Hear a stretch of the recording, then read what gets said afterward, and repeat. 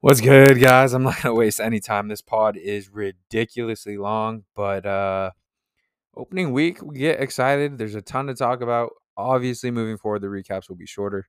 But we just couldn't stop. We just kept going and going and going. And I'm honestly not mad about it. Obviously, do whatever you can do. But I appreciate you guys tuning in. I love you. Enjoy.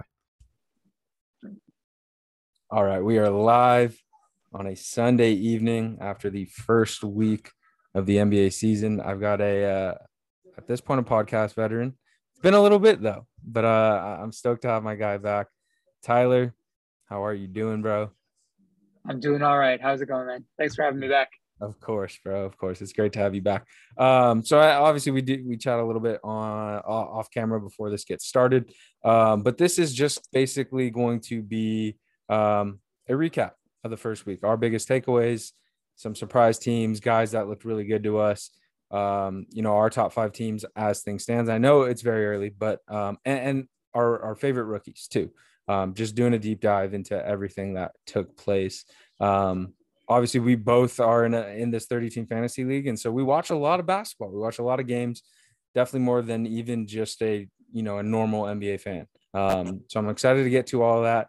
I wanna give the floor to you first, bro. I know you watched a lot of basketball this week. What is it doesn't even have to be your main thing, but how did you feel about this week? Did you enjoy it? What were some of your takeaways? And I guess coming into this week, also, what was your mindset? Like, what were you most excited about? I know I'm dropping like 30 questions on you, but the floor is yours, bro. Yeah, man. I spent today just trying to rack my brain about specific talking points. I mean, I felt like I've watched basketball nonstop the last 5 days, Yep. like I'm just right there league with you, paths bro. bouncing back and forth and back and forth. And of course, I'm going to be watching teams that I have fantasy players on primarily. So I wasn't able to catch, every team this week, but I Yeah. would say that I caught a good majority of them. But I think my main takeaway, or the thing that I was most looking forward to, um, was getting some of our star players back and playing. And I was super curious how they were going to look. I mean, most of these guys, you can list them off, right? Zion, Kawhi, Uh, Dame, AD, John Wall. Um, they had gone, close to, if not past a year without being on a court in a professional setting. for sure. Um, and for the most part, I mean, even Wall looks terrific. Like all of the guys have come back to what they were previously. Yeah. I mean, Kawhi, I still think he's kind of getting back into it. But I mean, Zion, I know he went down. He had a scare today, but Yeah. Zion's looked tremendous. Dame, I mean, back to back 41 games. Yeah. Um, it's just crazy, dude. Like the league is just in it, there's so much talent. And I guess that was my second takeaway was all off season it was talked up. Like there are no easy games. There are no 100%. cupcakes. There are no, schedule wins. Yep.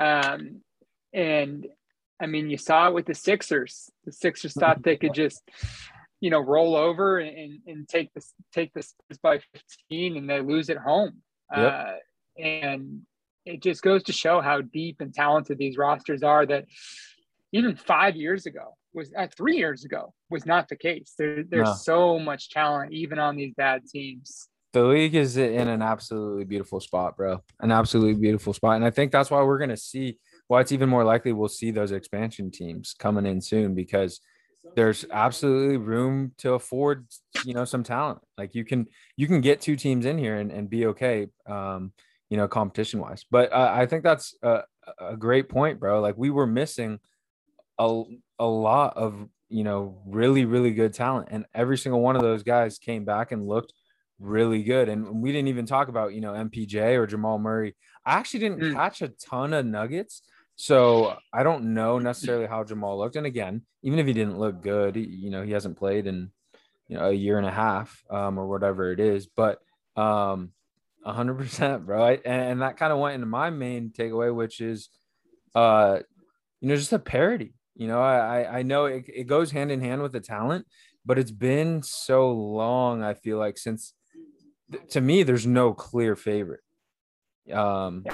Or even like maybe if you wanted, you can go group it into a top three. But even that, like, I think you could legitimately name 10 teams where if they won a title, maybe some towards the end, you'd be surprised, but you could submit a legitimate case that they could do it. So obviously it's top to bottom, right? The parity's great.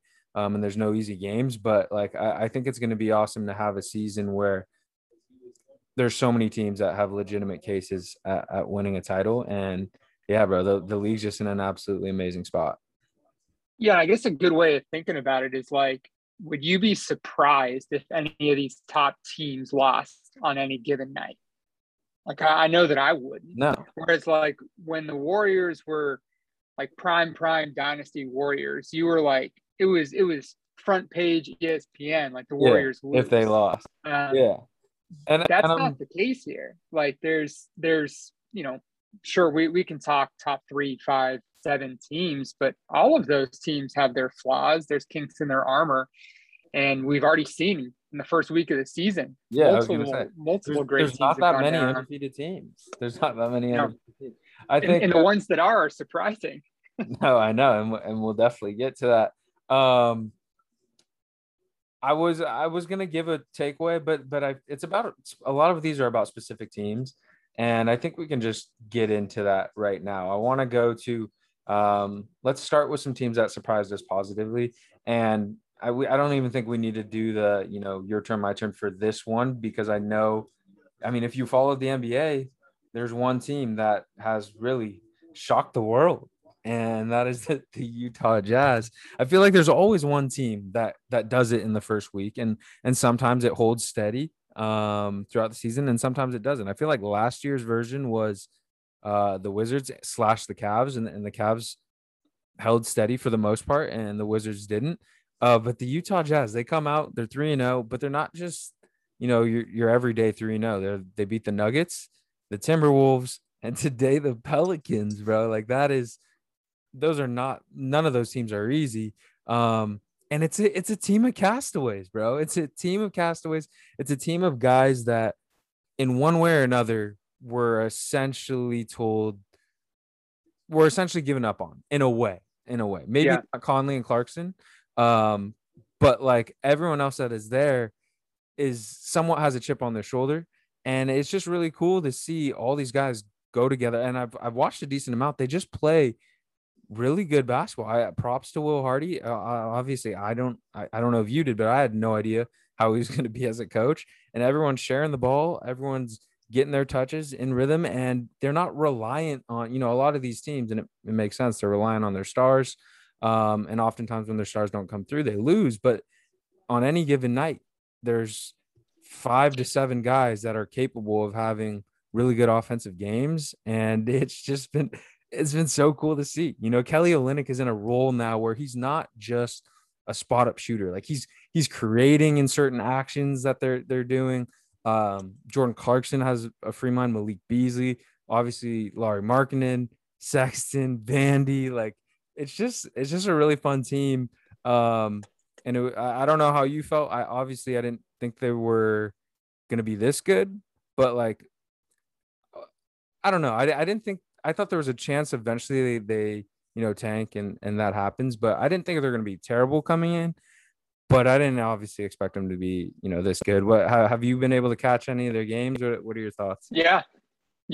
I mean, I think I don't know. Well, when we were talking about the teams that would be tanking to start the season, we probably made a mistake in the way that maybe the media, and I guess in our discussions that we spoke about Utah, because Utah is not Houston. Utah is not Detroit or Orlando that have, their core are 24, 25-year-olds and younger that have, a couple of years of experience. This Utah team, up until the point that, again, we assume that they're going to sell, these are all NBA veterans, like guys that have playoff experience, guys that have been starters for 3-4 years. They're not sitting here being like, hey, let me tank so some rookie can take my job. Players don't tank. They're like, hey, right. They're like, hey, let me bring up my trade value I want to earn another contract in the league. Let me show what I can do. So I think probably the general public made a mistake in the way that we thought about Utah just because they got rid of Donovan Mitchell and Rudy Gobert and Bojan Bogdanovic. Like, they have talent. They have a lot of talent. And it'll be interesting to see what they start doing. Yeah. If this continues for a couple of weeks, because it could be the type of thing where, Danny Ainge says, all right, all of a sudden Malik Beasley, he has a sore hamstring. Yeah. And Markkanen, he's got some plantar fasciitis or something like that, where he's like, our team is too good and I don't want to get rid of these players unless I get good value. Yeah. So it'll be interesting to see. Right. And I think that's where we were at, right? Was like, okay, this team isn't terrible, but at a certain point, you realize that the ceiling with this team in our eyes, right, is, even short of a play-in, most likely, maybe playing in terms of the ceiling. And so at a certain point, that's when you just make up injuries. And if guys do have injuries, hold them out 3 times longer than they actually need to be out. But yeah, if you reach, 30 games and you're, I don't know,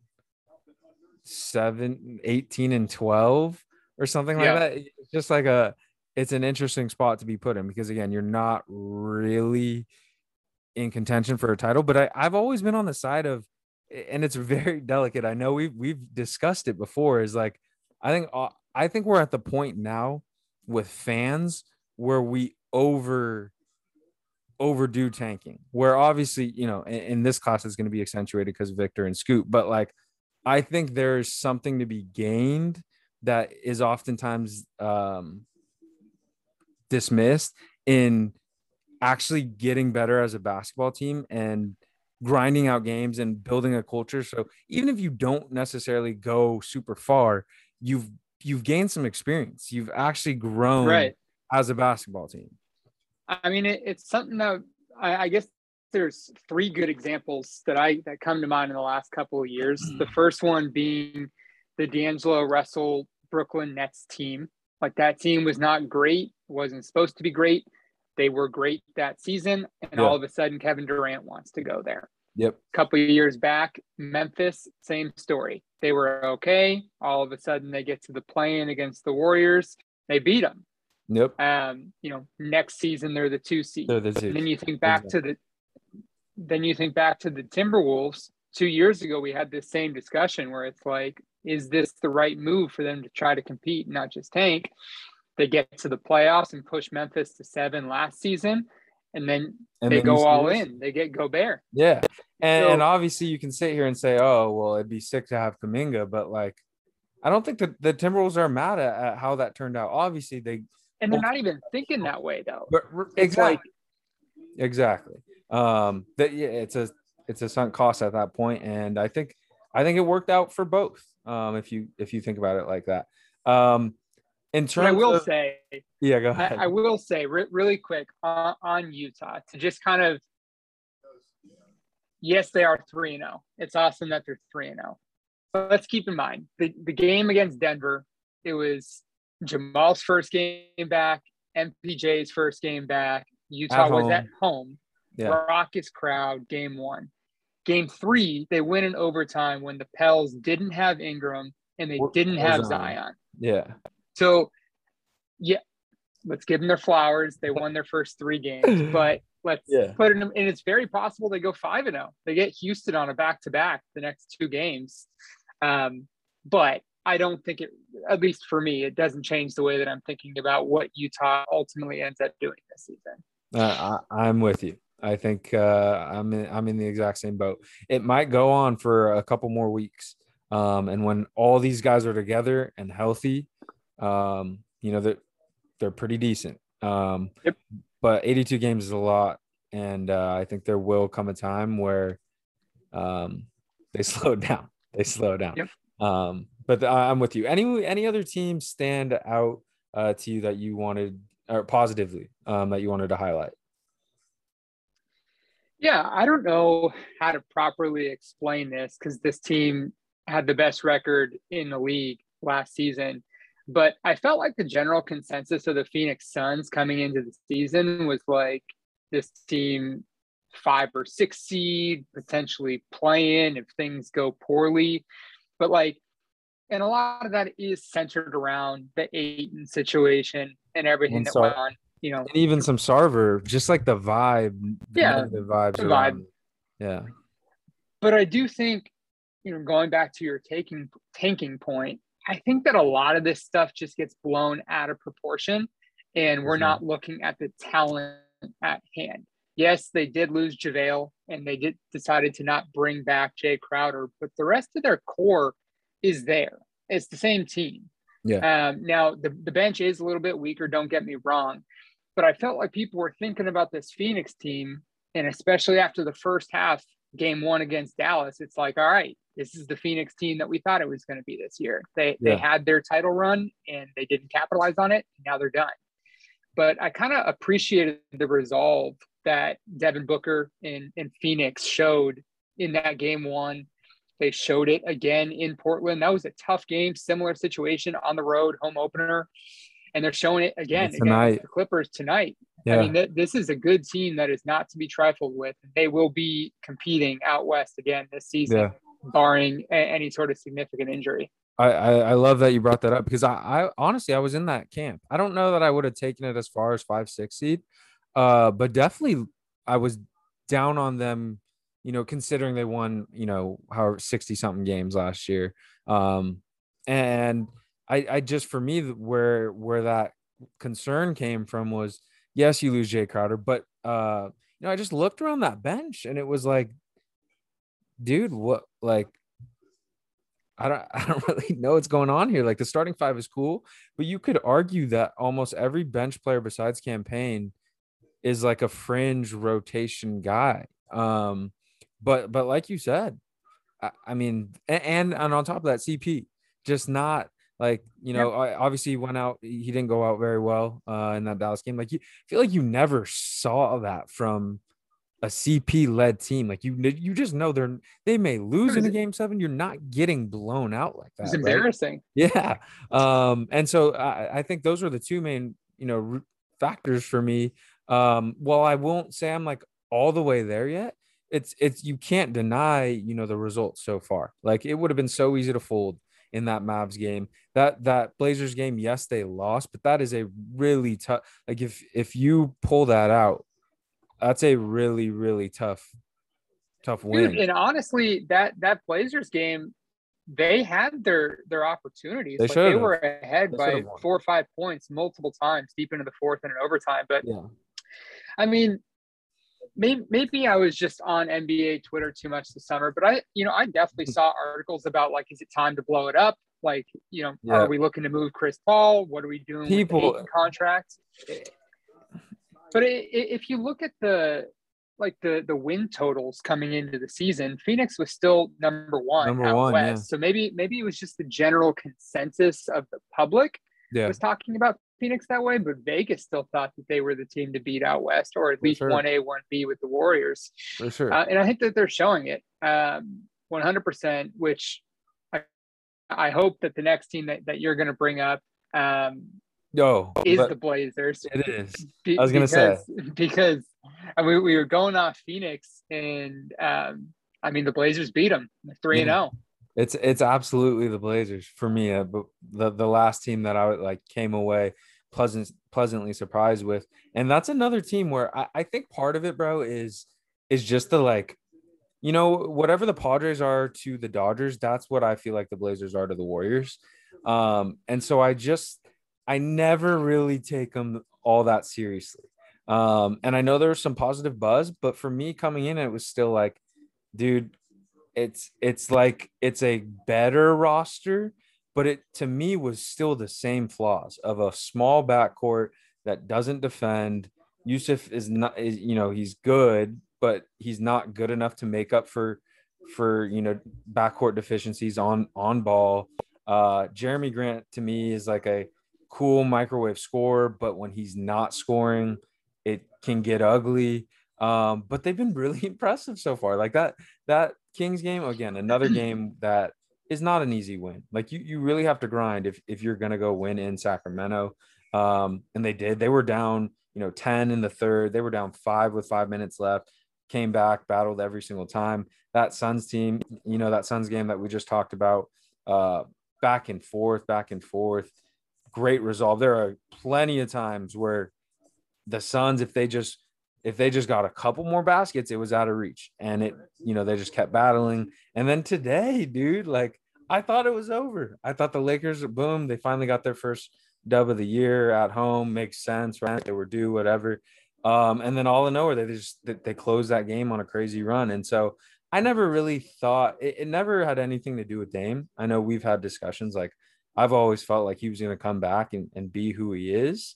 But it was questions just about the rest of the roster. And for the most part, I think I'm still waiting for Anthony to like get fully comfortable in that off the ball role. But everyone else has looked really good in their role, and they all look comfortable and bought in. And I think before I would have been like fringe playing team. Like I wouldn't be surprised if there's the 6 or 5. I still think I'd probably have them like 6, 7.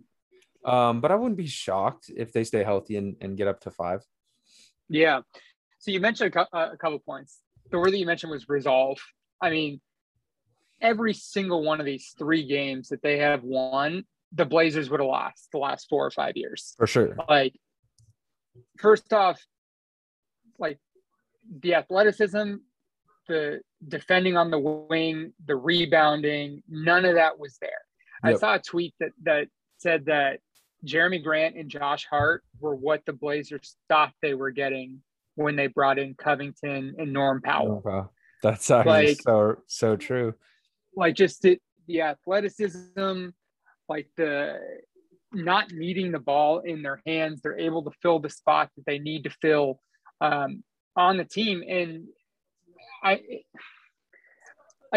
don't think that they're a top 3 seed in the West or anything like that, but their starting 5 is a competitive starting 5. It's definitely one of the 8 best starting 5s in the West. And there were a lot of questions about what their bench is and will be. I still think there's questions about their bench. They definitely need to figure out and bring in another big, because I mean Nurkic is good, but I mean you saw today. You can't ask for more than 30 minutes from him, dude. You can't. I mean, dude, every team is going to hunt him like the Lakers did down the stretch. And when he's just tired, can't he can't play, dude. Dude. Like he's flailing his arms at these ball handlers that are going right by him. Yeah. And it's like, you get Winslow, and Winslow's been terrific, right? He's a jack of all trades, master of none. That's what you want from your bench guy. Yeah. But Winslow's his career has been tainted with injuries every single season. And your backup center right now is Drew Eubanks, an energy guy at best. Now they do have Gary Payton coming back, and he will bring some life to the defense in the backcourt. He's going to be but they are probably missing 1 or 2 bodies, I would say, off the bench. And I do think that Simons needs to figure out that off-ball role. But that should highlight even more what they've been able to do in the first 3 games with Simons not being good. I mean, Simons hit that hook shot that gave him the win, but they wouldn't have been there without Dame. No. And so I think that Simons will learn to get comfortable in that position. But the play of Josh Hart, the play of Jeremy Grant, Nurkic has been much better the last 2 games. Yeah. That's why they're 3-0. Like Dame has always done what he's going to be doing. Like he'll be consistent, but Josh Hart, Jeremy Grant, and to an extent Winslow as well, what they've been able to do, the dirty work, that's what you bring them in for. And they've just been very impressive through 3 games. Yeah. I think you put that perfectly, bro. And their GM has to be stoked, because there are plenty of takes out there that those 2 specifically weren't going to be enough. And Josh Hart, like we do got to give him a shout out. He's just he's a great connector on offense is what I'll say. Is if he has the ball in general, he's going to be able to get that next pass wherever it should be. He's going to find the space that exists. And a lot of times people just have players, they have their head down. It is always getting to the place it needs to be when Josh Hart has that. He brings insane energy on the boards, great in transition. I know we talked about it. Uses the same move every time and gets to the rim and finishes. But yeah, that grit is just something they've missed. But what are you gonna say, bro? Sorry. Well, and it's the pace. Like these Blazers teams in the past, they've played with pace, but it's been pace to a corner three or pace to a three at the top of the, or to a trailing three. Josh Hart, I've seen probably 5 or 6 times where Hart's gotten a rebound and Dame is so accustomed to like, give me the ball, let me, pound dribble up the court, we'll set our set, figure it out. Josh Hart looks at him and then he just starts gunning down the court with the ball, like cutting, driving, finding the leaker, finding the driver.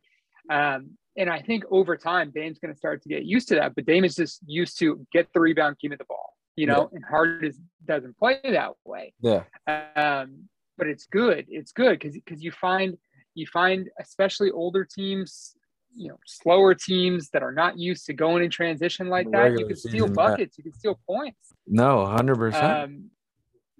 Yeah. And that adds up. I've enjoyed watching them. That adds up. No, for sure. I really have too. I'm hoping again. I think they could still use 1 or 2 more bodies. And obviously you need Anthony to get a little bit more comfortable in this off-ball role. But you know how talented that man is offensively. And once that comfort level comes, it's gonna be very they're gonna be decent. And I'm such a believer in Gary Payton, bro. I think he's the perfect, he's just the perfect role player. He's always finding space. He's an on-ball dog. Like I can't wait to watch him again. He's just in you without fouling you somehow. Yeah. So was there anything you wanted to close off with? Well, and then the last piece, I guess, is with Shaedon. I mean, Cronin and the Blazers in general took a lot of heat, I would say, in the offseason for not moving that 7th pick for talent that can help them now. Especially to take such an unknown like Shaedon Sharpe at 7 when this team is built, maybe not to win, but they think it's built to win right now. Yeah. And nobody really knew what to expect. The guy plays 4 minutes in summer league, plays sparingly in the preseason, and all of a sudden he's playing 15 minutes a night in a legit bench capacity. Now we'll see what happens when Gary Payton comes back, but he adds an additional layer of athleticism that they don't have anywhere else on the team, really. It's dripping with tools. Yeah, so it'll be interesting to see how they kind of balance, like, first and foremost, how does Anthony Simons merge into that 2-guard role after playing the 1-man all season last year, along with Sharpe? Like Sharpe needs ball handling duties, and it seems like they're switching off Dame to Simons. They have Sharpe standing in the corner. So it'll be interesting to see how that trio kind of starts to mesh throughout the season. But they had Sharpe in there with Dame and Simons today, well into the 4th quarter. So yeah, I think if you're a Blazers fan, you have to be very encouraged because as talented as Sharpe is, like if you told me that he, started the year not in the rotation, I would not have been shocked at all. And the Blazers aren't the deepest team, but like he's in there, definitely doesn't look out of place at all. And it just looks, obviously he's super athletic, right? Like hyper athletic, but just you can see it. You can see the glimmer, the little flashes of, okay, when the handle gets tighter, when the processing becomes quicker, if he's able to do that consistently, very, very few people have a chance at even doing that. And so obviously the fact that he's, they're able to do this and have him out there while trying to win games is definitely an encouraging thing. All right, we're going to take a quick break and then we'll get to the teams that disappointed us. All right, let's get into the teams that disappointed us. And honestly, I didn't come away disappointed from too many teams. And kind of like, with the pleasant surprises, there's a team that very clearly stands out that we don't even need to take turns. team that you've watched a lot of, both of us very high coming in, and I'm not even pressing the panic button yet. But not an encouraging start. Not an encouraging start. The Philadelphia 76ers. I think obviously the loss to the Spurs is the worst one. The other two, you lose to Milwaukee. Yes, you'd like to win that.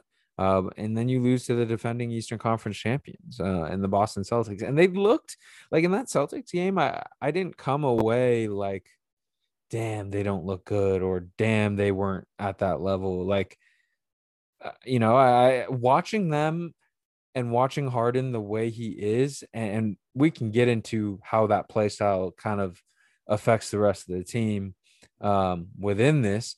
But like with James Harden looking that comfortable and spry, I felt really good. Then you go to Milwaukee and it was like the opposite. They couldn't score despite the defense being that good. And then, against the Spurs, they didn't defend at all. But like we talked about, like you will look over, it's not obviously not a great team, but there's players in San Antonio, Keldon Johnson, Jakob Poeltl, Trey Jones, Devin Vassell, some rookies with some talent. It's not a terrible team, but obviously 0-3 is not an ideal start. What has your takeaway been? How do you feel about them moving forward? And because I know you're a big Maxey guy.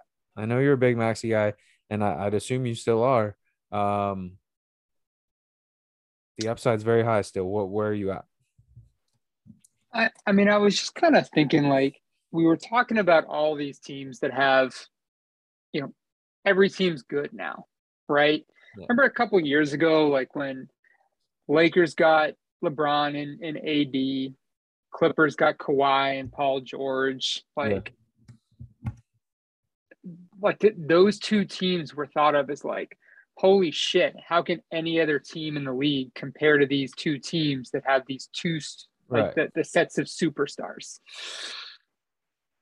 It seems like every team in the league now has like two all-star level players, so that's clearly not how you win.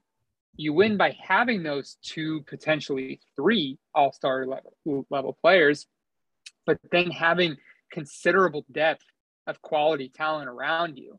And it just seems like, I know they got Melton. I know they have Tobias. It just seems like they just lack quality depth. Like anytime they go to the bench unit, again, it's only been 3 games, but it just lacks quality, in my opinion. And that was their downfall last season, was like they couldn't even go to the bench. Joel got hurt and they sucked in those minutes. And it just doesn't seem like they did a ton to improve on the margins. They did get Melton, but with the offense that they run, it doesn't seem like that's the type of offense that Melton would thrive in, right? I mean, Melton was great in the pace and space of Memphis. That's not what Philly is. Philly runs the Houston offense from 3 years ago, where Harden slow, dribble up the court, pick and roll, like find his spots, find the corner shoot. That's not Melton's game. No. So if Melton, your big offseason acquisition, his game is minimized. And then you have a 37-year-old PJ Tucker. You're not playing Thibault anymore. You're not playing Milton anymore. And you have Montrezl Harrell. You're so reliant on your big 3. I mean, I guess 4, what you think about Tobias. 3.5. I guess it's long-winded, but I just don't think they have the juice. They don't have enough, in my opinion, comparatively. And I know it's only the first 2 games that they lost to Boston and Milwaukee, but that's their competition. Yeah. That's who they're gunning to beat. And to me, like, especially compared to Boston, it looked like they were in a different class, like, in my opinion. Really? Boston just had quality depth. It looked like they had been playing together clearly for a long time. And I don't know, man, like I just don't know. And it seems like now that Harden has gotten back to being in better shape, they're going to run a lot of the offense through Harden. And we've been through this before. We've been through the teams that have been led by James Harden, and they haven't won when it matters. And I've, at least those Houston teams, you had the role players that fit the Harden ball, Right. They don't have that. Yeah. Like they don't. I think that that's what they were going for with PJ Tucker. And I think they maybe hoped that Melton could be this defensive guy who could sit in the corner and shoot effectively and attack closeouts when need be. But I don't want to say, Harden coming into shape and stuff has hurt them, but it's just so hard, even for Maxey. Like Maxey's so good. Like we've been over it. He's so good offensively, but like it's really hard if you're not a non-Joel Embiid or James Harden player on this team to ever really feel comfortable. Like you take for the Jazz, for example, you see almost every one of those guys eventually hits a spot in the game where you can tell, oh, they're in rhythm. They're taking shots that quote are hard, but you can sense it when someone's actually in rhythm and they want to take these shots. Whereas in Philly, it's either a James Harden, again, high pick and roll or isolation, or it's a Joel Embiid post up or mid post or catch at the three and let me actually just settle for a 3-point jumper, and it's just so hard for others to get in rhythm. And so because Joel hasn't even been Joel in this role, it can look really ugly. And it would be one thing if they were locked in defensively because they have all the pieces to be. I mean, there are definitely some, James Harden and Maxey have their problems, but there's potential to be a good defensive team. And it'd be one thing if they had that, but they don't really have that. And so you have an ability for them on any given night for James Harden and Joel Embiid to carry them and take them home on the offensive side of the ball, but they don't have a system that they can consistently rely on when either one of those two guys aren't at their peak form. And that, yeah, you're right. That is just never going to be enough. It wasn't going to be enough last year, and it definitely won't be enough this year. Go ahead. You have a response to Well, that? I mean, I totally agree with what you're saying, and that's, in my opinion, why I felt like the Harden-centric offenses couldn't win. And I think that there's a difference in the offense this year to last year. Like, I think it is much more focused on Harden versus Yeah. last year. Dude, this Philly team was a top 3 team in the East for a majority of the season going through Embiid. Like, it was Yeah. Embiid's team. And if it continues this way, so I guess I'll pose a question to you. If this team is 7-10 3 weeks from now, they're 6-11 3 weeks from now, is this like a David Blatt, Ty Lue situation in Cleveland where, like, you've had regular season success, you're yanked, in comes Sam Cassell, in comes Dave Yeager? Yeah, I think I mean, 7-10, 6-11 is pretty bad. Like that's pretty bad. I think you'd probably, because we know how hard it is. Obviously, they have a ton of talent. There's no excuses, but it's really hard to win NBA games. So I think at that point, for me personally, it'd still be a little too early. But if it continues down that path, and I mean, you're not even like 500, 25, 30 games in, potentially. And I think real quick, I think it also is dependent on, like, if you lose some tough games, right, where you're right there against some good teams, that's one thing. But I think it's the manner of which those games go down and how the team as a whole, chemistry wise, is, that I think is very, like, if they're sticking together and losing some tough games, it's easier for me to say, no, let's not get to that point yet. But go ahead. See, my issue is, like, if you're 0-2, you lose 2 tight games to, good teams in the East. I get it. You can't fall flat against a tanking team at home in game 3 of the season when you're 0-2. So I'm going to list off on a back-to-back. On a back-to-back. Yeah. On a back-to-back. Yeah, that was a crazy game, the Spurs-Pacers the night before. Yeah. But tell me how many wins out of these next 12 games they have. Okay. Tomorrow, home versus Indiana. They're not going to lose that game, guys. I promise you. You would think. Yeah. 4-game road trip. Okay. Toronto, Chicago, Washington. I like them to take 3 of those 4. Okay. Home versus Washington, home versus the Knicks, home versus the Suns. 2 or 3. At Atlanta, home versus Atlanta. We'll go split. Home versus Utah, home versus Milwaukee, home versus the Wolves, home versus the Nets. I'd like to think they can take 3, but to play it safe, we can go 2. So it just the point that I'm trying to make is like it goes back to our talent discussion earlier in the podcast. It's like I feel like 3 years ago it'd be fine, right? Like you go in 3, whatever. You have all the talent in the world that 50% of the league doesn't have. So you can reel off easy wins. There are no easy wins. The Spurs just showed that on Saturday night. Sure. And so, you mentioned 3 out of 4 splitting. I don't even know if you can take that for granted, especially on the road. Like, I just don't know. I'm trying to figure out what the breaking point is because it's now been 2 straight seasons where there has been rumors of Doc being on the hot seat. Yeah. I just don't know when that breaking point is when you're in the luxury tax like they are, having the star level talent that they do. There's no reason this team should not be the first or second seed in the East. And I'm in agreement. It doesn't look good, but I think for me, I'd point to, and it's a different situation as the 2 teams I'm going to point to, but I think you can draw similarities in the Celtics last year. Right? Like they did not get off to a hot start.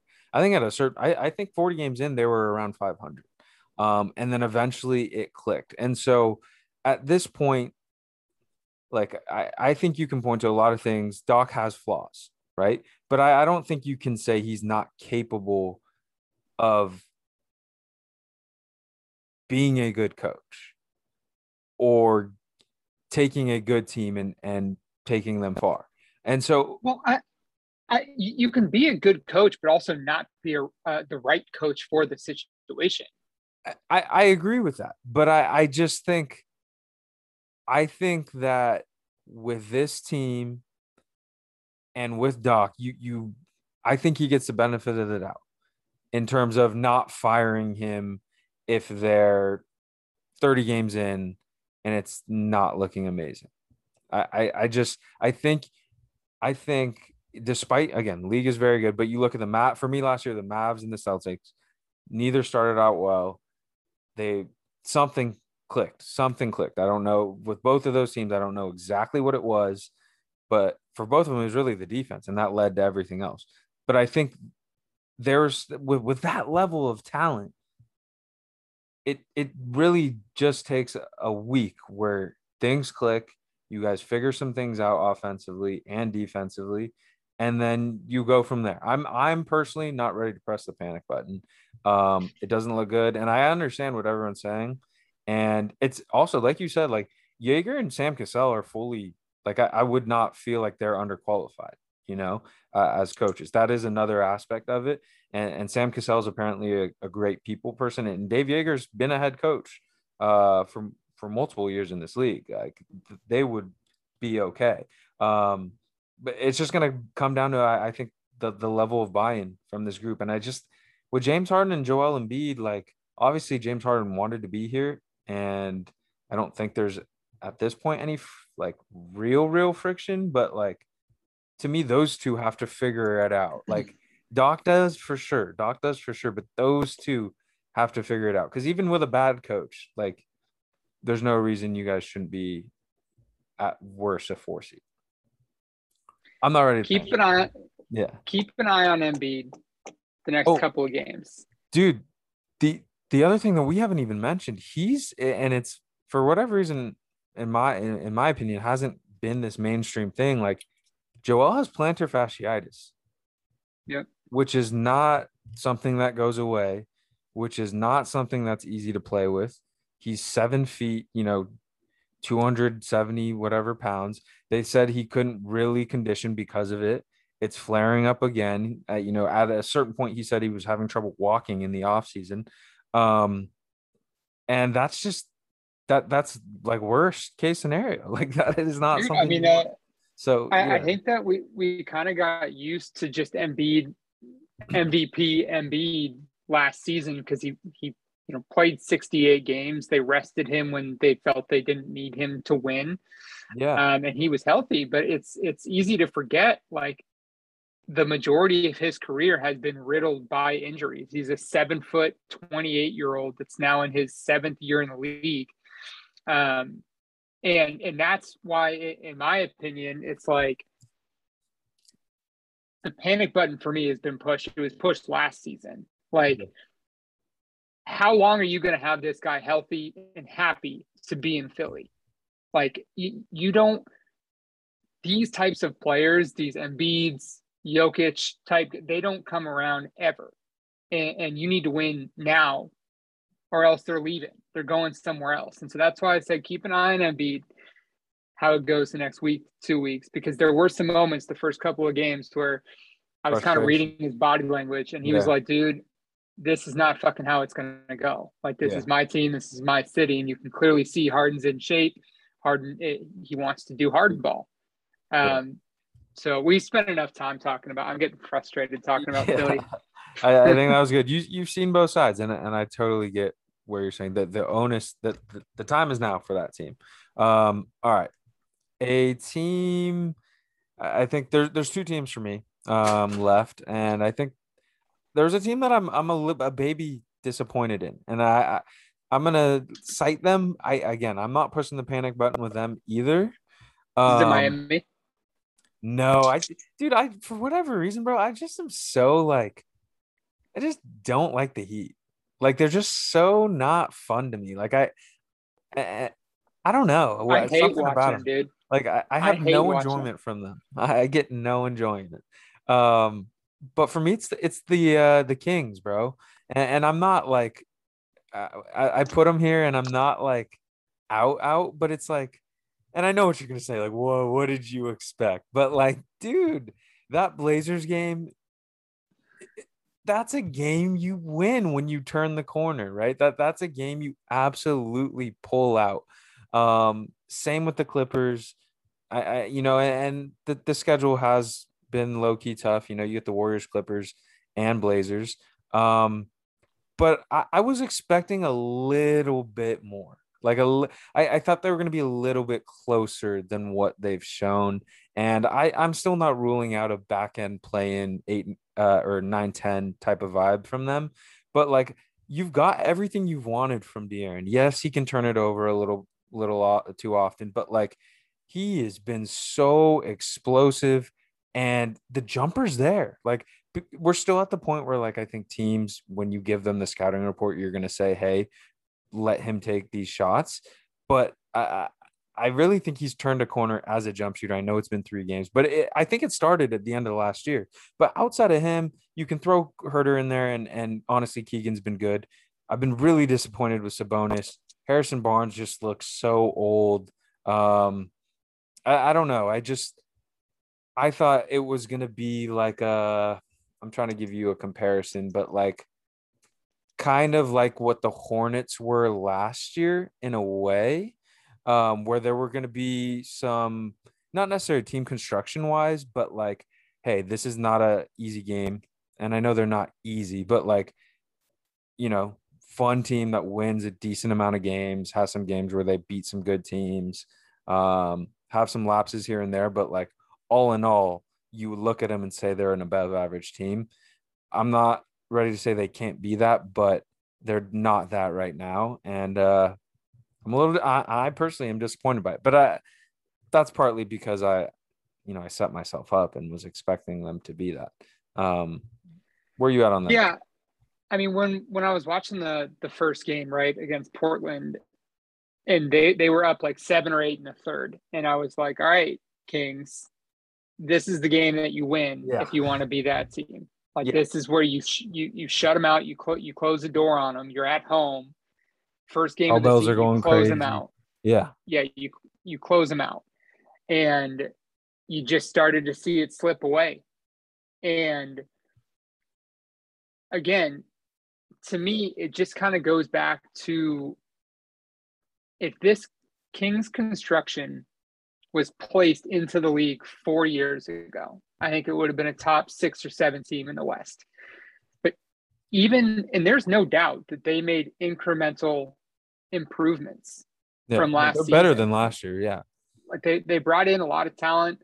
Keegan Murray, Herter, Fox looks Monk. great. They brought in Monk. Yeah, But again, compare it to the rest of the league. This is still not a top half of the league team, or really close, in my opinion.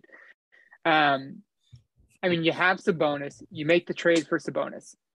We've been saying it for years. People in Indiana were saying it for years. He's a good fantasy player, but he is not a good real life player. He can't defend for shit. And when he's not doing anything offensively, he's a liability on the floor. So I don't know. It's really tough to make these reactions and these judgments after the first week of play. They have a new head coach. very small sample size. Yeah, Very small sample size. But again, with how much talent is in the league, you can't afford to start falling behind. And it's just, I don't know. It looks like the defense, even though they're still giving up 118 points a game, the defense does at times, it looked better than it no, for did sure. in previous years, which should be expected with a Mike Brown team.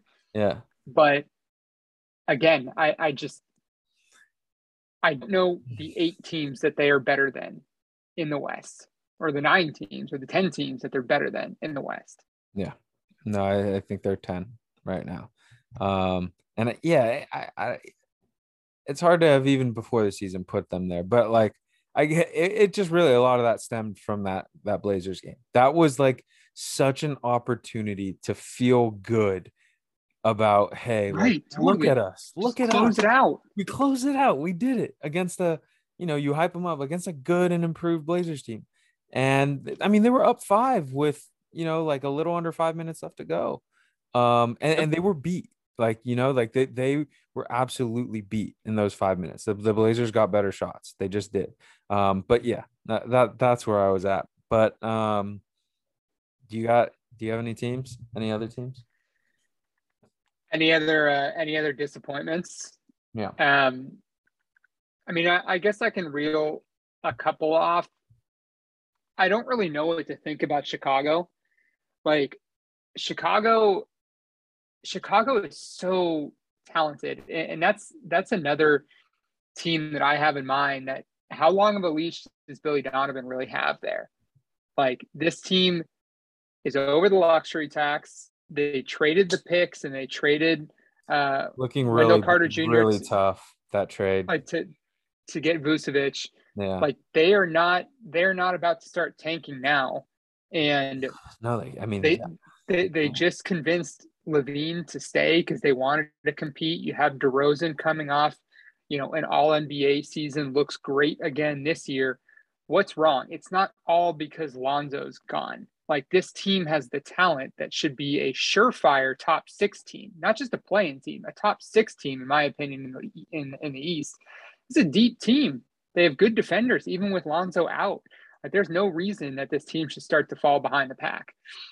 So I don't know. What are your kind of thoughts on? I'm not sure how much you've watched them. Yeah, but what are your thoughts? To me, it just all comes down to that defense. And I think it's a little bit of that old Blazers mold where like Levine is not a good defender. And I feel like Lonzo, covered up a lot of those holes. And then when you are able to get downhill, Vooch is kind of similar to Sabo, and where I think I definitely have Vooch as a defender. Just because I feel like he's a little bit bigger and he's a little bit smarter, even if Sabo has a little bit quicker feet. I don't know. But he's not a good enough rim protector. And I'm watching a lot of these games. There's some really good rim protectors in the league where guys are getting downhill. And I don't know if you watched the Pistons Pacers game, but Jalen Smith and Isaiah Jackson put on a clinic of just blocking, whether it just be already being down there or weak side. It was crazy. And the Ajax had 5 blocks in 20 minutes. Yeah, like it was insane that the Pistons couldn't get anything easy. And I think that's just what it comes down to. DeMar, to me, I have DeMar rated as a poor on ball defender. And Pat Williams is cool. Alex Caruso is cool. but like I just don't think they have enough consistently on defense. And it just it undoes all their hard work offensively. Yeah. And so I think those guys can grind them, like you said, through because of the talent offensively to at best a 5-6 seed. But I think we've honestly, I think we've seen the ceiling with the Bulls is if at very best it's a second round exit. It to me in my eyes with the state of the league right now. Can we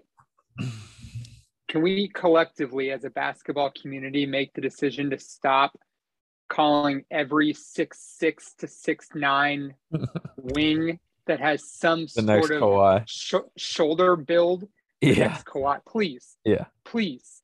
Kawhi is one of one. You. And I mean, I'm sorry. I feel bad for P. Will because that was all he was talked up to be, right? The next Kawhi. Just wait. He's had in. Just wait. Not just even wait. close to that. Yeah, dude. Like this. First off, the 2020 draft class is not looking great, and the Bulls had the 4th overall pick in that draft. And missing. Not saying that P. Will is not going to be a good rotation piece in the NBA, which he will be, but you draft somebody at 4, you expect them to bare minimum be like a solid 3rd player on your team. He's not that. That coupled with the Vucevic trade, which I get why they did it. It made sense why they were going for it. New ownership, they wanted to make a splash, and they did it. But the Lonzo trade, he's been hurt. No one has any idea when he's coming back. I mean, they've had some poor fortune fall upon them. Like, you can never blame an ownership group or a front office for going for it, but this kind of shows at times why teams don't, because one injury or one missed draft pick, it's like all of a sudden you end up, a middling, mediocre, where are you going to go organization. And this is with like AO panning out as the best case scenario, Yep. Where would they be without him, dude? Like he's been a godsend for them. But DeMar can only do there's just too much on his plate. Offensively, they're gonna be fine. I just think they're gonna give up far too many points on most nights. And like LaVine is still, I feel like not. Maybe he is healthy, but like I don't feel comfortable with the knee either. See, like to me, like if I was in the Bulls front office, I guess 2 years ago when they started to go down, I mean, because the Bulls were shit for a while, and then they made this decision, hey, we're going to compete now. Yeah. I don't think I would have made very many changes with what they did, right? I think that they just, like they drafted the guy who they thought was the right pick at 4, which again, everyone talked Patrick Williams up to be the next Kawhi. They make the Vooch trade. They're super competitive that season. Then they go get DeMar DeRozan and turn him into a fringe MVP candidate. They get Caruso coming off an NBA title, who's great. They tamper to get the Lonzo trade done. Yeah. So they bring in all this talent. Like, they've just had shit luck. Things haven't panned out, but it just sucks for them, because I probably would have done a lot of similar things that they ended up doing. I'm with you, and I know hindsight's 2020. I'm with you on every single one of those. Every single one of those. I think the one where I'm like, and again, I know hindsight's 2020, but like, I don't do that Vooch deal. And I know the Vooch deal, yeah. I know like Wendell has absolutely blossomed, but I think that's on them too. Like Wendell, situation's everything, but Wendell, this has always been there with Wendell, and it was on them to recognize that and do what they can to get the most out of that. And it's not that I don't think Vooch is a great player, but like when you have DeMar DeRozan and Zach LaVine as your guys offensively, that's a cool fit, right? Sure. But like, I think you need to, if that's the construction, you need to prioritize defense around them. And so that is the one trade where it was like, all right. And then obviously that pick turns into Franz, and it's like, damn, if this team was instead of Vooch, Franz and Wendell, I'm feeling a lot better about this future. Yeah. But I know what you mean. I can't fault them for the P. Willie pick. The Lonzo, if I can go get Lonzo, it's a pretty decent contract. They didn't Like, did they even give up anything? Like a first, maybe? Dude, but I mean, it makes you think, right? Like, why was Lonzo even available in the first Yeah. place? It's like the Pels and everyone ripped the Pels at the time. They were like, Yeah. remember, this is year and a half ago. They hadn't started playing well. They had just hired like Willie Green. Who the fuck's Willie Green? Yeah. And they lose out like Lonzo, and And it's they like, started like what are the 1 and Pels doing? 13. Yeah. Right. And And all of now, a like, sudden, Lonzo hasn't played at all. yeah. And clearly, like, the medicals were awful on Lonzo, which is why Yeah. they didn't want to keep him. So it's all revisionist history and it's For all sure. 2020 hindsight. But yeah, feel bad for Bulls. Yeah, I'm with you. I know we spent a lot of time on disappointment. We'll keep it quick. But I do want to. I have to get your take on the Lakers, bro, because I think from what I've can sense, we talk about basketball a decent amount. You weren't very high coming into the season with this team. And I'm not going to sit here and say I was high on this team. But I have a lot of respect for Anthony Davis and LeBron James. And I don't know. I guess I was expecting, you've had now a whole offseason. LeBron is such a competitor. I just felt like after such a shit year last year, that those two were going to be so locked in and it was going to kind of bleed into the others and really seem like Darwin Ham was a guy who could give it to you straight, not really like communicate things that need to be communicated in a way that doesn't piss people off. And I don't know. I felt cautiously optimistic about the Lakers coming in this year. And, after watching a couple games, they've had some bright moments here and there. Again, not the easiest schedule. But it's just not anywhere near enough. And I know we can go to the shooting thing, and they obviously should have found more shooting in whatever way they could have done that. But like it's just it's just bad around those two. Like even Braun's always going to make the right play. And a lot of times his right play right now is just passing it to a guy who's in between thoughts and isn't fully ready to shoot or isn't good at shooting. And they'll like drive into some open space, realize that nothing's really here. They kick it out or it's Russ. It's just really frustrating because when you have Anthony Davis and LeBron James, your ceiling can be so high and your floor can be so high. You just need to put a competent roster around those two. And it's just so far from that. It's just so far from that. Do you think that LeBron is at the point where he is content with what his accolades are for his career? So that's a great question. I think off the dome, I would say no. But when you watch, it almost seems like he's at that point where it's like, dude, Jesus couldn't save this team. I'm just gonna ball out.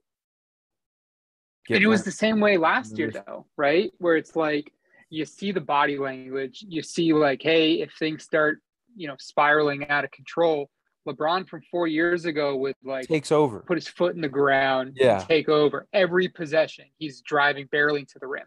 Yeah. Granted, he's older. His body's taking a beating. He has a lot of miles on him, but I just watch LeBron. It seems like that, yeah. And I see a guy that signs the extension this last summer, and it's like, why would he sign an extension with this team? Like this team is going nowhere. Yeah. Like the front office has proven time and time again to be incompetent.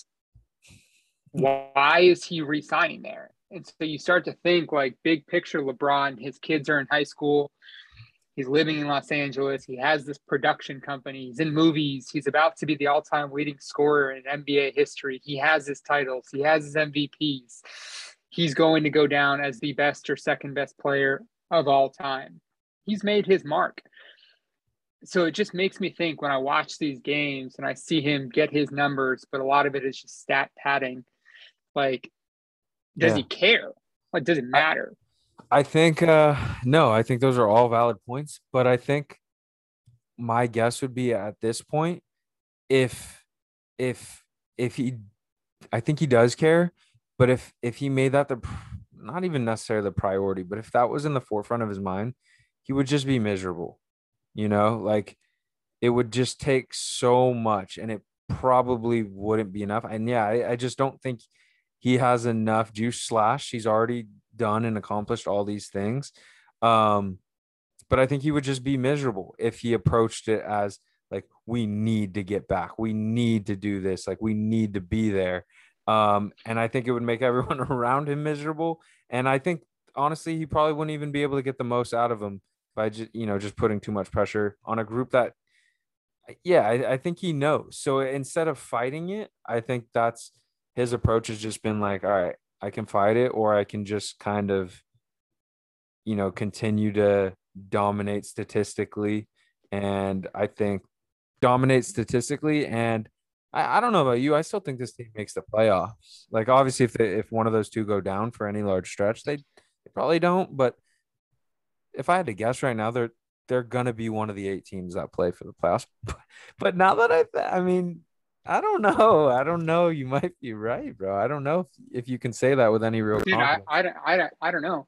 Dude, I mean, they're just beginning to be more and more parallels between the end of Kobe's career and then LeBron's career with the Lakers. Like, just the overall attitude that they have towards winning, it just seems non-existent. Yeah. It just feels like it's a lot of stat padding. So I don't know. I sure as shit. We just spent, an hour and a half talking about how much talent there is in the league right now. The Lakers are nowhere close to any of these teams that we just spoke about.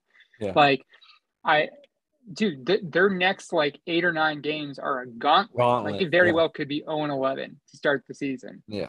And you can't really afford a hole like that. And it's like, and it's not, I don't want to fucking hear out of the Lakers camp like, hey, we got to give it time to see if this works in the new Ham system. We have a fucking 82 game sample size.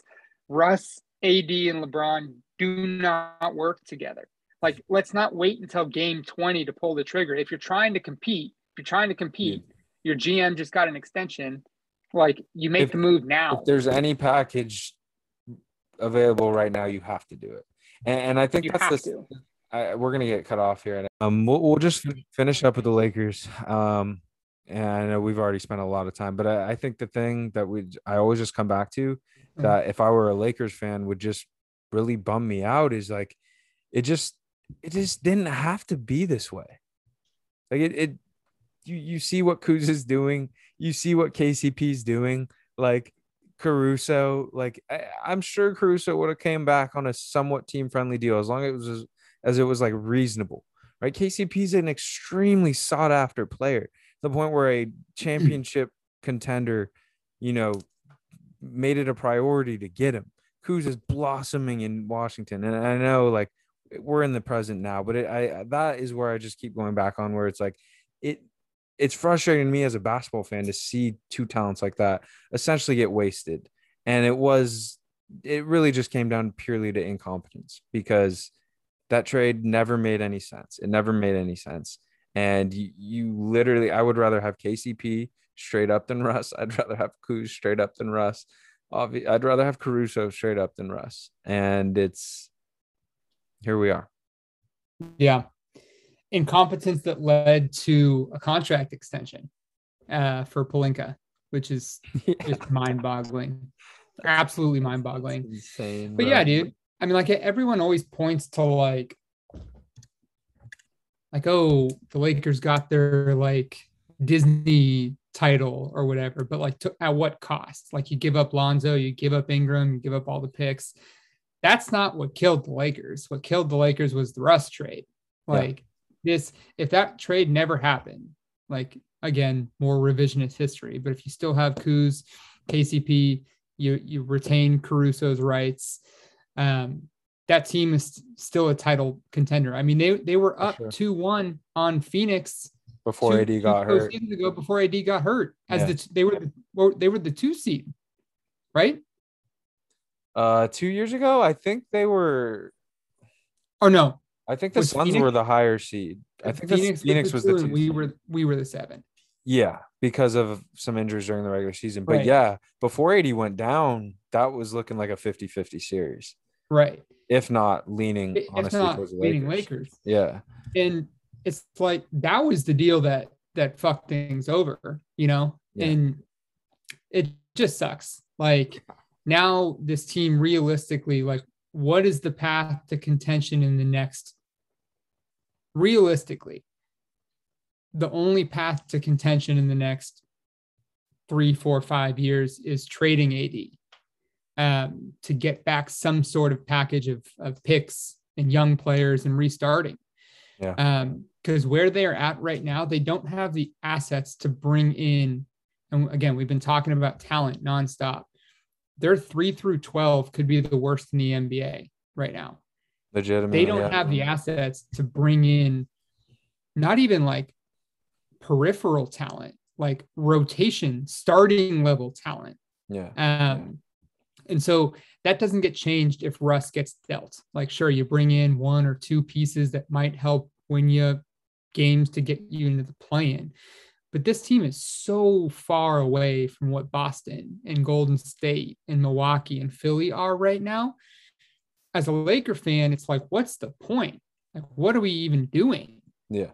And that's, I just know that's not the Lakers way. They just don't do it that way. And I know it's so painful for this ownership group to go through the lean years after Kobe, where it was just years and years of losing. Yeah. But look what it got you to, right? You had a great scouting department that got guys like Josh Hart, Thomas Bryant, Kyle Kuzma, Ingram, Caruso off the Randall. streets, Ingram, of course, Lonzo, Randall. Yeah. Like Nance, clearly Nance, like they've shown the holy shit, dude. But they lost for like 3-4 years in a row to put themselves in that position. Thing is, they don't really have, I mean, they have swaps with New Orleans, which don't look like they're great, obviously. So they need to sell off and start to accumulate other teams' picks and look to obtain young talent. That's what I want as a Laker fan, because watching this for another 82 games of them trying to figure it out, LeBron getting older, wasting AD's prime, that's not fun for anyone. No, I was talking to another Lakers fan a couple months ago, and I'll try to summarize it, but he kind of echoed that, where it's like once Bron comes there, it like almost like he talks about, a lot of the fun part of being a fan is like theorizing about trades and like draft picks and this and that. But when LeBron comes there, that all changes. It feels like whenever he comes there, he just brings, whether it's him or the front office, he just brings his role players that he wants. And you kind of lose that team and GM aspect of it. It just becomes, we got to do everything we can to win now and optimize Bron, and you lose the team building aspect of being a fan. And it's just got to be frustrating But what's crazy is they had that, like they had a great blend of it before the Russ trade. Like they still had homegrown guys in Kuz and Caruso on that team. And I know that KCP wasn't he was drafted by Detroit, but KCP built his career as a 3-and-D guy in LA. Yeah. And you make that deal and the rest is history. That's how LeBron's career ends. And so I would be crazy curious to be a fly on the wall on the day they made that trade to hear what his thoughts were. I mean, clearly he gave it the go ahead, right? I mean, they wouldn't have made that deal without his approval. And so it begs the question, like, who, like, always the guy, or guys that LeBron wanted above Russ that he thought would take them over the top, but those guys weren't available, so they settled on Russ? Was there something that happened? Did they envision Caruso wanting to leave anyway? So they were like, hey, let's get what we can. Yeah. Didn't Caruso say he didn't even get a call? Well, he got a call, but it was like $10 million in total value under what the Bulls under what the Bulls had given him. Yeah, I'm with you, bro. It's just like it's just insane that there's brain trust. There's only 30 teams. There's brain trust that came together and reached the conclusion that was going to help them basketball wise. It's crazy. Yeah. It's crazy. All right. let's keep it moving, bro. We got a couple more things to get to. Let's get to the rookies that stood out to us, and obviously, we have the high picks, and I think we'll have a lot of similar players. I wanted to start out with Keegan. I think he's a huge swing piece for the Kings. And to me, it's not a perfect comparison. But right now I see a lot of Middleton, just like a very reliable offensive player that can score at all three levels. Just looks comfortable, never really sped up, can catch the ball at the mid post and score in a face-up fashion using footwork. Really reliable as a wide open guy. I haven't seen a ton of him getting to the rim. But for me, even the difference, I think I could be wrong, but I think if Keegan is there for that first game and he plays the way that he's played these last two games, they win that Blazers game. But I know he came in probably as the most NBA ready guy, but it's still a lot to come into, especially off the bench. I think he's going to start moving forward. That is just Mike Brown trying to get too cute. There's no reason that KZ Okpala should be starting. But I've been even more impressed than I thought I'd be. He just looks so solid. I don't know how. I'd be curious to see what you think the upside is. But I think he's gonna be a legitimate 20+ scorer a game. Who's a high IQ, move the ball to the right spot, find the space, and good culture guy. I think that's exactly. To me, he's almost like a Halliburton, just as a wing, which is what they needed more. Where like the upside isn't insane, but he's a guy who you definitely need culture-wise and basketball-wise to get to that next step as a winning group. Yeah, I don't really see the peak of Keegan being anything too crazy. Like, define too crazy. Like I don't even know if I see him at a Middleton level, like really? a back half of the All-Star type guy, maybe potentially. The thing with the thing with Keegan, and you had brought up what his issue was I haven't seen him drive to the basket. That was his issue in college. Like, he had crazy numbers in college, but a lot of it was transition buckets and his shot. And his shot's great. His shot's definitely, he's tall, he's got high release point, like he's going to get his shots.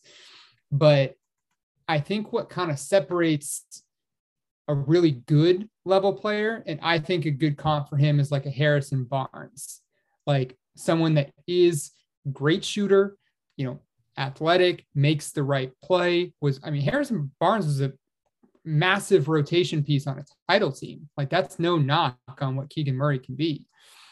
But the difference is a guy like Chris Middleton is not afraid to put the ball on the floor. Like, he has 3-level scoring. He gets to the line. And that was the first thing that I looked at tonight. Now, I haven't watched any of Keegan Murray the first two games. And he's playing 38 minutes in a game they lost by 5 to the defending champions. So clearly he's good. Like, he's a legit NBA player, as he should be. He was the oldest player in the draft. Yeah.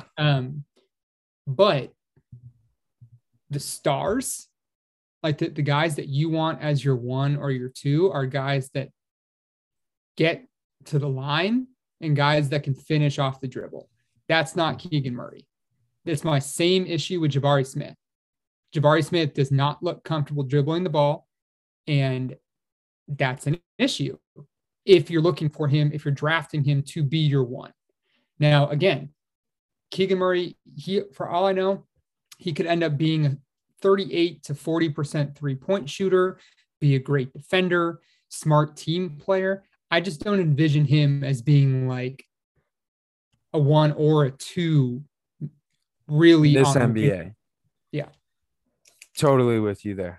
And I don't even really disagree with anything. I think if there were to be anything, I think it would be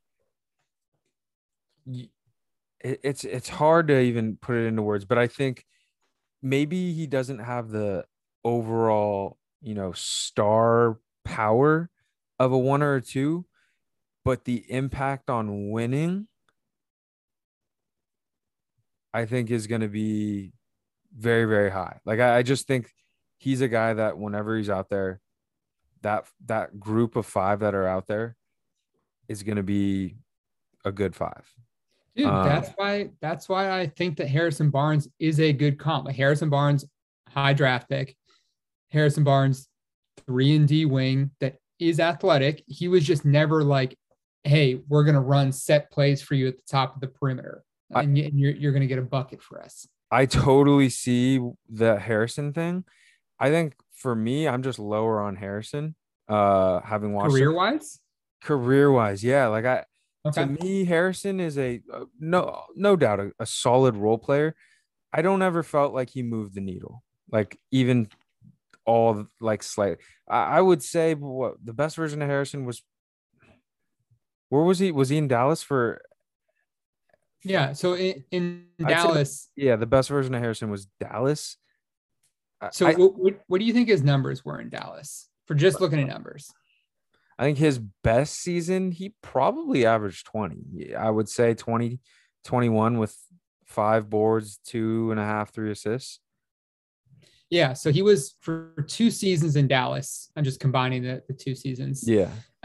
Before he got traded to Sacramento was, 19 a game, 6 boards, 2 assists, a steal, shot, 36, 39% from deep, like just someone that is a third best player on a team.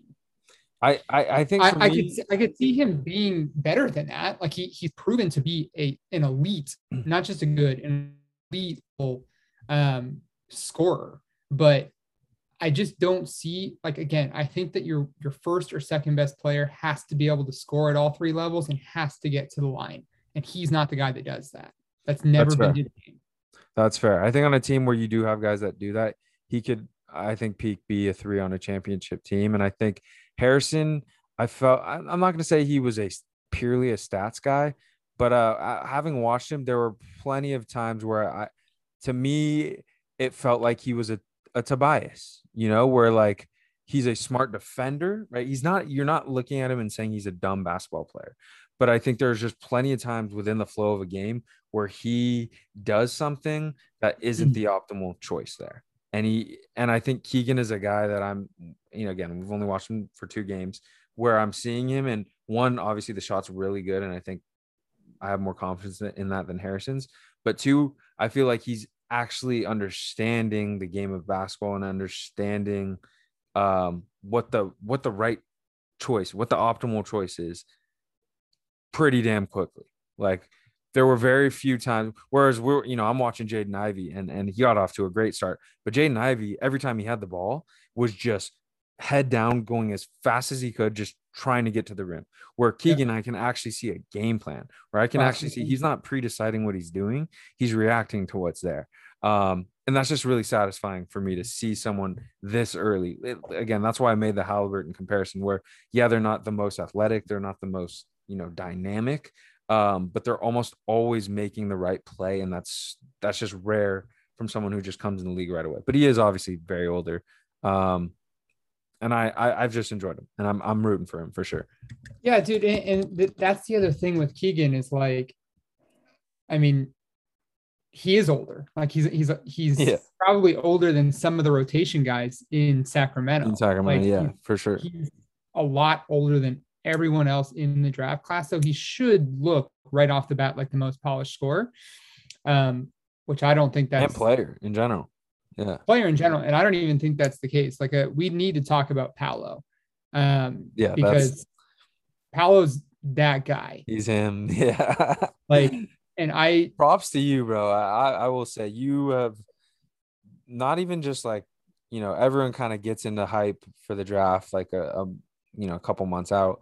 You were banging the Paolo drum all year. Dude, I saw a video of him. It must have been like 3 or 4 years ago at like one of those Jamal Crawford, like Seattle Pro-Am things. And Paolo was like 15 at the time.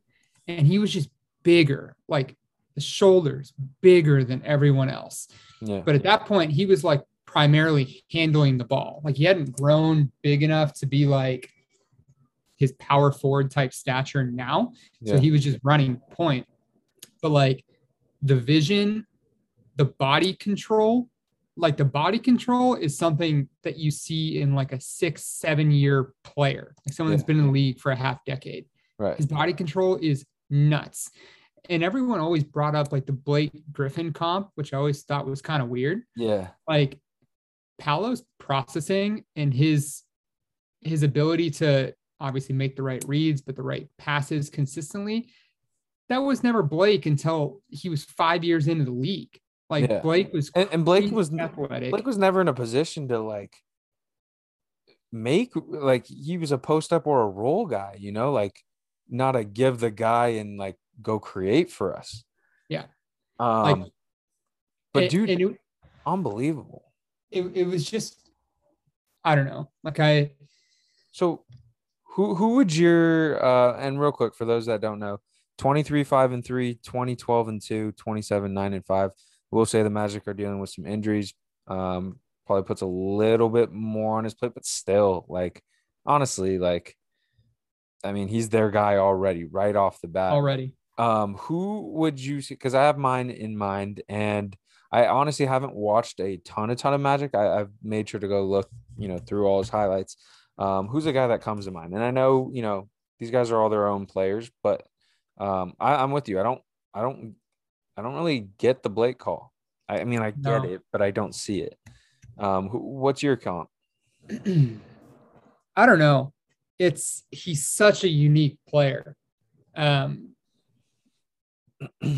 Like there's not really like a comp that comes to mind. Like I just thought that like the Blake and the Randall comps were ridiculous when they were happening, but I really can't think of one player that he like.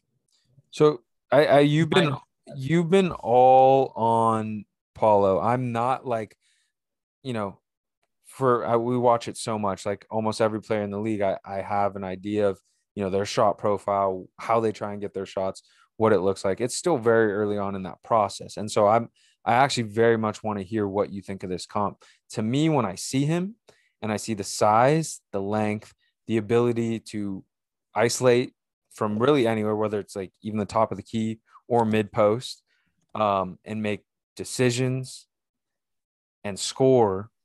I think of some JT. I think JT's a little bit more offensively polished, obviously, right? But like even maybe at that age, but that's who I come to mind. What do you see are the similarities between these two? But honestly, where do you think they differ for you?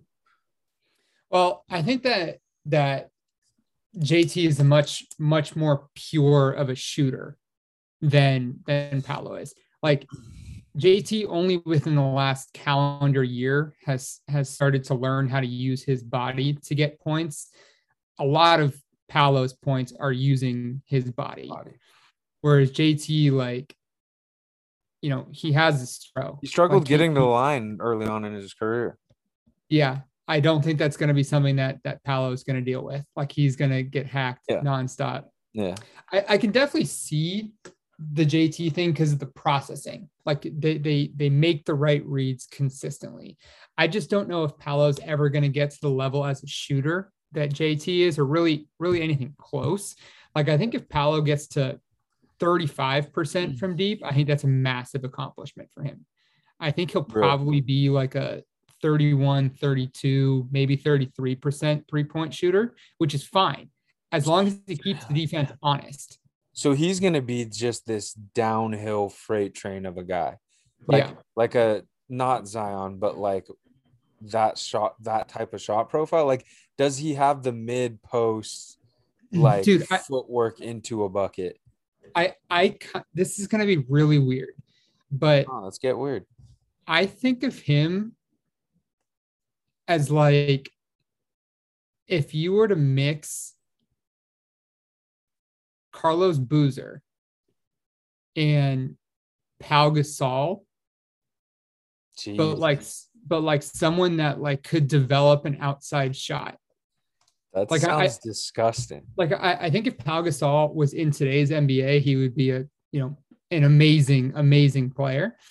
Yeah, he's kind of yoked before yoke. I think maybe like LaMarcus Aldridge to an extent a little bit too, but like he has the vision of what Gasol is, makes the right reads of Gasol, but he's like a bulkier, like can get to the rim, like he's going to body people. He's going to be a great rebound. Paolo's going to be a 10 rebound a game guy for a long time. So that's kind of what I see that blend of. Like he has way better processing than Randall, way better processing than Blake Griffin.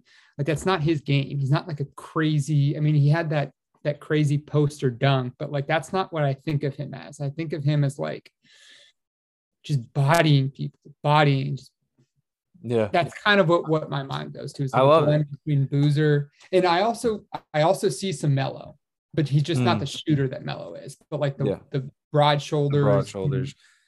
I feel that. I'm excited. A super polished.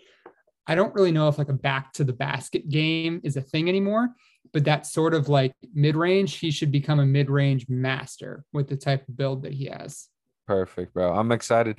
When Kel gets back, I'll lock into that Magic team a little bit more, but definitely excited to see him. All right, let's blaze through a couple more rookies before we get into our 5, and we can quickly do, a couple guys that we have leaps. I saw some Jalen Duren.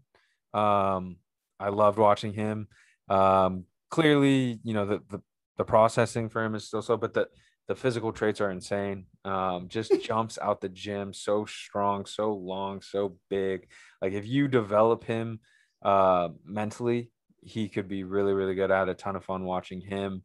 Obviously, I know you've watched a ton of Shade, and it's been really cool for me as a fan to actually see him out there after there being so much mystery surrounding him.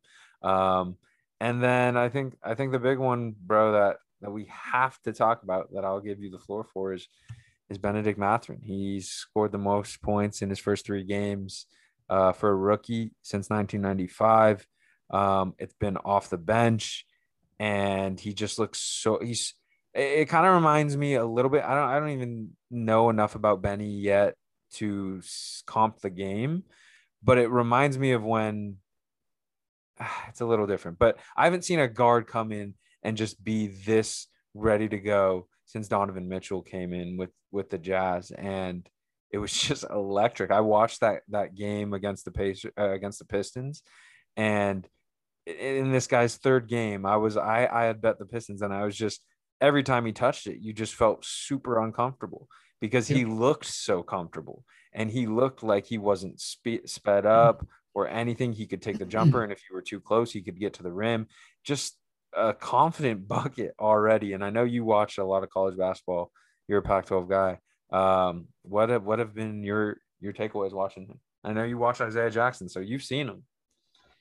Yeah, no, he's been ridiculous. Like I thought he was going to be good. I thought he was going to be like rotation level good, but like what he has shown in the first 3 games, this is like your best player type shit that he's doing. Like he's like 1A, and we talked about it, like 3-level scorer. Can you get to the rim? Like, can you draw fouls? Can you get to the line? Like what he did at Arizona, I felt like a lot of it was volume. Like he always had the rock. And I felt like coming into the NBA, like he was a good outside shooter. So I thought like, all right, this is kind of going to be his mold. Like he's going to be a guy that's going to hustle. He's going to play, firm defense. And KCP.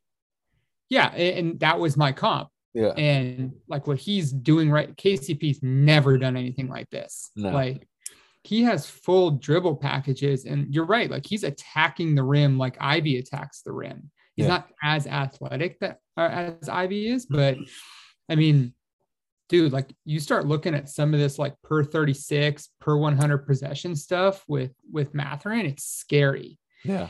And like you compare him to the other, it's kind of tough to call him a guard because he's like 6'6". He's big. Yeah. Some of the other guards that have come out in recent years, they're like 6'1", 6'2", 6'3", that like struggle with the size of the NBA, and it takes them a while to come around. He's 6'6", and he played a year in college. He's not, like sharp right out of high school. And guys like, Jalen Green that struggled, Darius Garland that struggled. Like it took him some time to get used to the physicality. Like he's ready for it, his size. Yeah. They got to move on from Buddy Hield. Like they got to get him out of there, dude. Yeah. Mathurin needs to be starting, and this guy, like, the sky's the limit. Like I have no idea what he can be. Yeah. Like, let me run you through these and again, he hasn't played a ton of minutes, but he's played enough minutes for these to be like, okay, these are eye-popping. Per 36 minutes, 30 points, 8 rebounds, 2.5 assists, shooting 52% from deep. Like, 6 free throw attempts. Like, and I'm just imagining, like, the more comfortable he gets with the ball, they're going to start feeding him more. He's going to attack the rim even more. Yeah. So all those free throw numbers and those percentages should go up. It's crazy. To me, has been like I guess kind of surprising, but like from what I thought he was going to be, he's been the most impressive rookie to me. Yeah, I'm with you. And they got that backcourt pairing. Like Tyrese that's what you're looking for when you're rebuilding, is like, all right, let's corner off a part of our team that we feel really, really good about and then build around.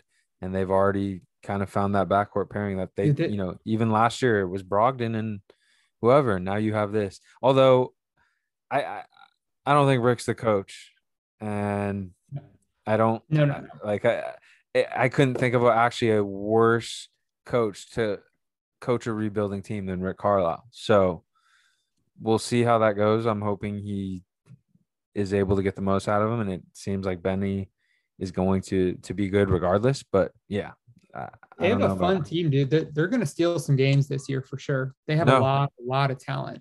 No, I watched that whole game and really impressed with Jalen Smith, honestly, as a rim protector. Obviously, Isaiah Jackson as a rim roller and a weak side protector, and Goga looks pretty comfortable. They're running like these 3 bigs, and they're all bringing a little something different. And then you have Tyrese and Benny and Duarte actually kind of pissed me off, but he's fun backcourt moving forward though, dude. I mean, sure. Tyrese Halliburton, like I know that you and I spoke about it before that 2020 draft, like who I thought was, drafted too low. And I mentioned Halliburton. I never thought he was going to be anywhere close to this. Yeah. Like he's running like a high octane offense now, and he doesn't need the ball to be in his hands at all times.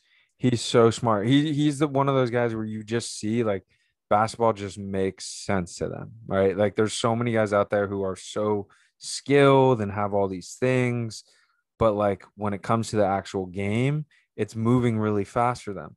Tyrese, not even just offense, like not even just on offense, where like, yeah, he doesn't need the ball. He's always making the right read, but like he does the little things that just help you grind out wins. But there were so many times, like he just at least 5 times in that game against the Pistons where he did something where I was like, dude, like that will not get noticed, but that was huge. There was one where he had there was an offensive rebound. He goes up and gets it with one hand, and before even coming down, whipped a pass to a wide open shot. Yeah. Like there's so many guys that just get the rebound. All right, let's reset. Before he was back even on the ground, the ball was out to the wide open shooter. And it's just he's a better version of what LaMelo is.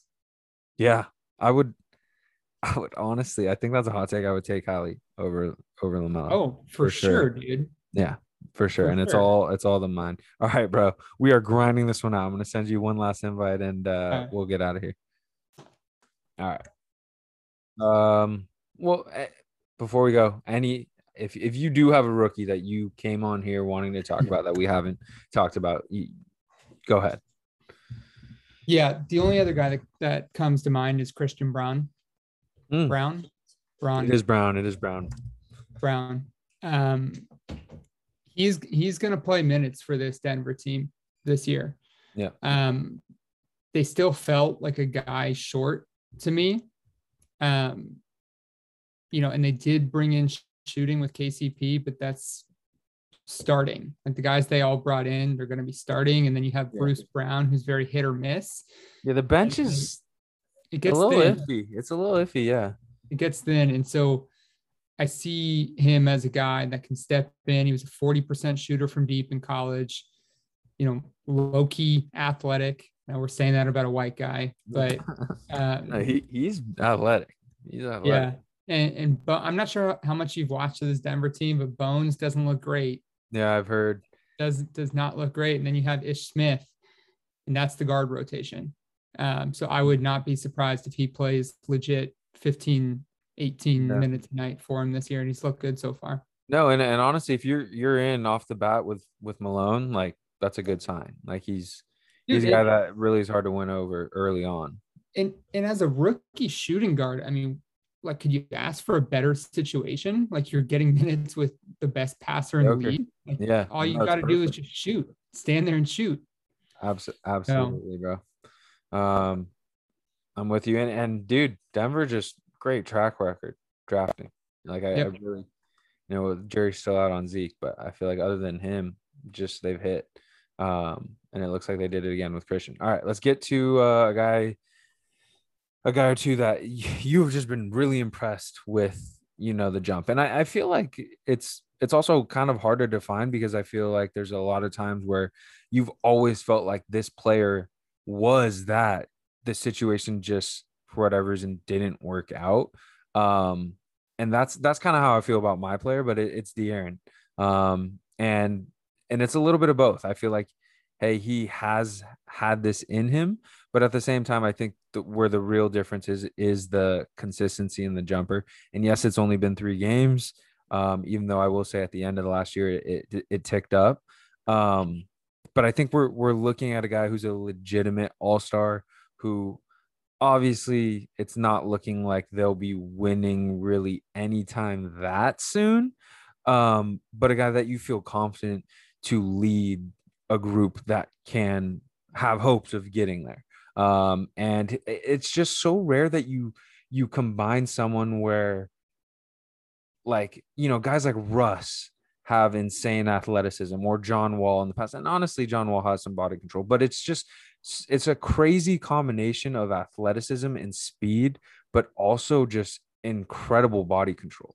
It's not just, line drives to the bucket where he's just faster than you. There are so many times where they are playing him to do that, and he is able to make a secondary move or a euro to create space for a shot, or to create a situation where they, you're bringing the big over and they think you're going to shoot so you can pass it off. I just think now that he has the consistency of the shot and the comfortability that comes with it, like he looks fully comfortable taking mid-range jumpers, 3-pointers. I think he's shooting honestly 50% or better from 3 so far, obviously early. He's just, he's a guy I've always loved. And I felt like he just got labeled as that non-winner stats guy that just we do when a guard puts up stats and they don't win. But I think he was who I was really excited to watch, and I've been really happy with what I've seen from him in the first 3 games, despite the record. He takes some of the blame for that first game in crunch time, sure. But it's definitely not his fault that they're 0-3.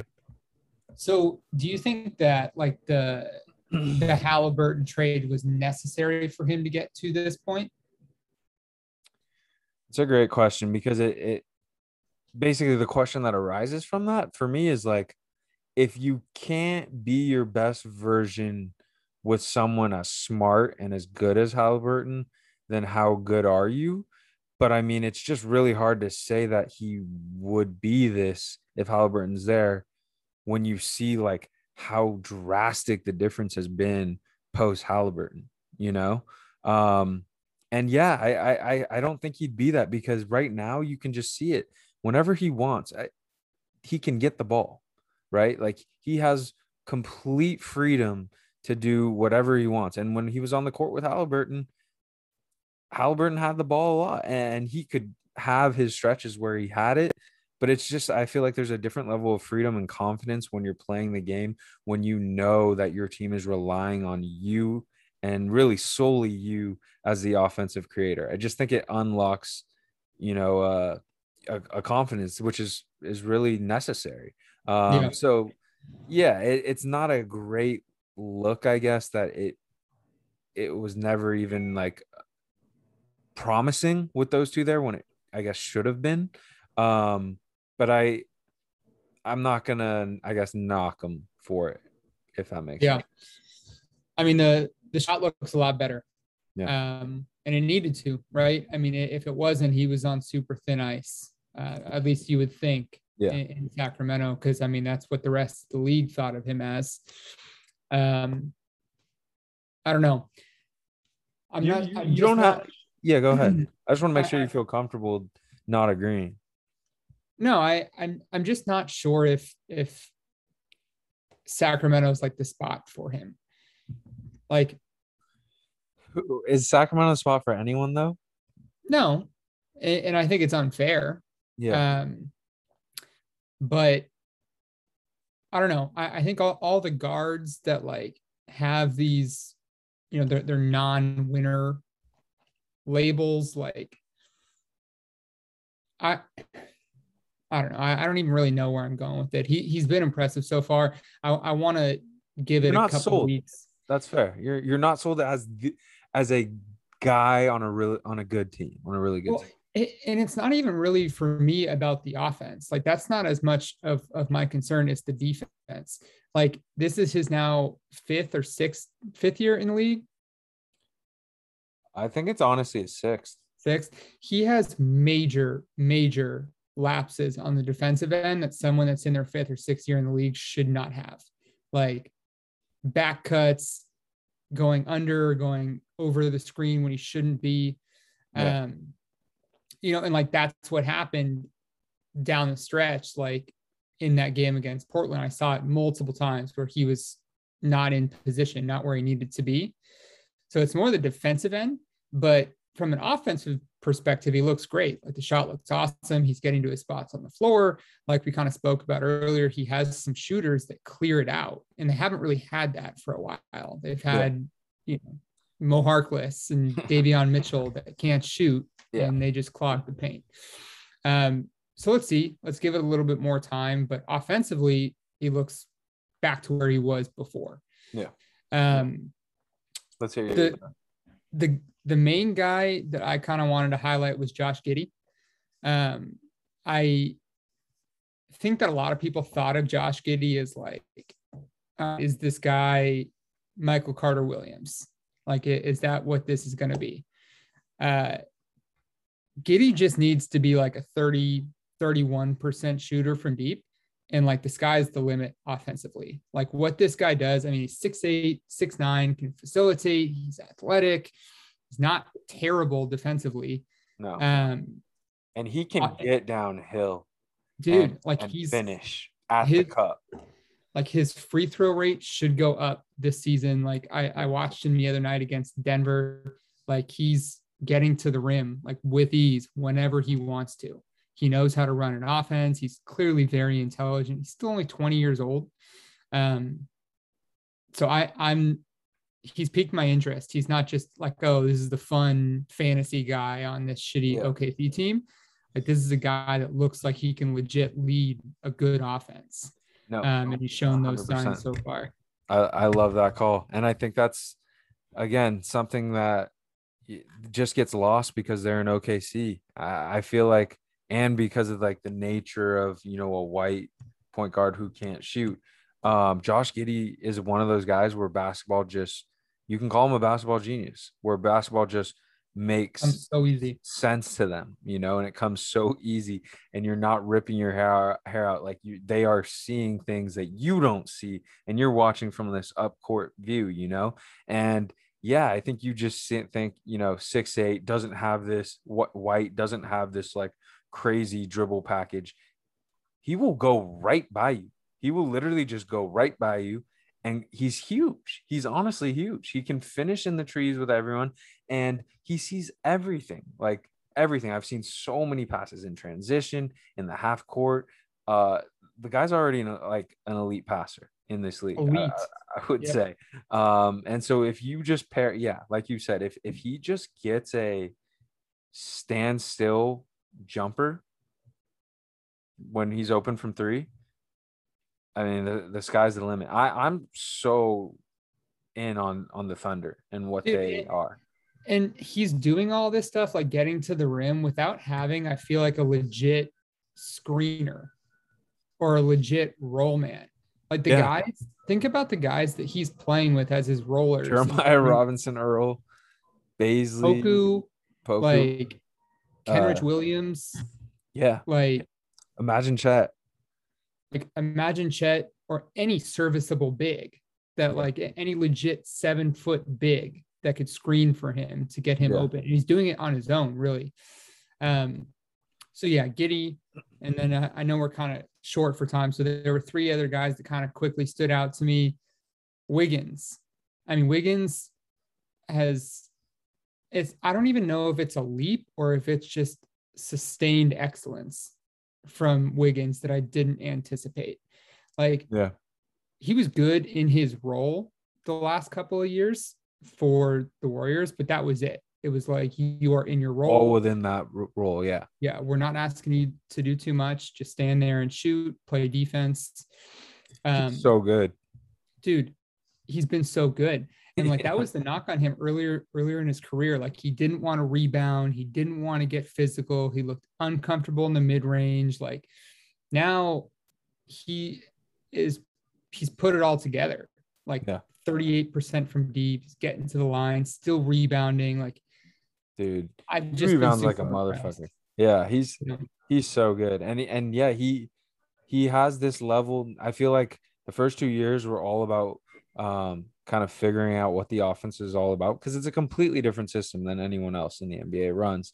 And I feel like now that he's comfortable in this role, offensively, he just has a little bit more.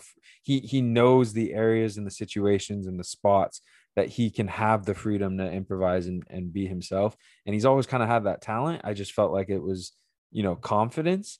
But this is like, we are seeing peak Andrew Wiggins, like the best version of it. And it's really, really good. And I'm happy for him that he didn't sign some, 4-year, $120 million with someone else. Yeah. Because I think you would have reverted back to Minnesota Wiggins, where it's like, all right, I'm the 1A guy. Let me go take 25 shots and shoot, 42% from the field. Exactly. And I think he realized that, and that's why he's here. And it's been very, very satisfying. But I'm glad you noticed that. Yeah. And then my other 2, we kind of already touched on him, but Tyrese Halliburton, he's taken his game to a whole nother level. Yep. I hope they don't start doing the shutdown thing with him because they're tanking, because he's too much fun to watch. Yeah. And he's durable. Like, that's not a guy where you have questions about nagging things. Like not a guy you rest. And I hope, and I think the thing with him too, when we go back into the whole culture thing, he's going to make all those bigs and all those other young players so much better. Like just by playing with him, that it does more harm than good. I feel like to hold him out when he's legitimately healthy, but he's been incredible. And I played him week 1 and he just absolutely tanked me, bro. So I had a front row seat for it. And then the other one was just Keldon Johnson. I love his game. Like, I think he's a super fun player to watch. I don't really know what the Spurs are going to do this year, but he's another guy. I hope they don't shut. I mean, I guess all 3 of the guys I just listed, Giddey, Keldon, and Hallie, they all could get shut down. Have some potential to get shut down. Yeah. He looks like a legit, I don't know if he's a number 1, but I think he's a legit number 2 on a good team. Or I think he can be that. He's kind of taking those incremental jumps. Like 2 years ago, 12 points a game. Last year, 19. This year, he's, close to mid-20s. So I've just been impressed with him. Yeah. I'm with you on all those, bro. I don't really have anyone else that, like, I feel like it's also still early. There's like some role players that have looked good to start that I'm with you on. But I think for me, if I had to mention anyone else, and he's already, up there and seen as an elite player. But I feel like the consensus on D Book, obviously he started as that, hey, he's just a stats guy that will never lead, which has been obviously proved ridiculous. But I think even, once we got past that, it was, I don't know about you, but I felt like the consensus wasn't ever going to be that he was going to be a top 10, maybe even pushing into the, 7, 8, 6 range. And like we talked about how good the Suns are, it all starts and ends with Book. Like I've been impressed with, hey, there's the Sarver thing, there's the Ayton thing, there's the Jay Crowder thing. I got you guys. Like I got you guys night in, night out. You can rely on me. I'm going to, if you put decent players around me, I got you guys.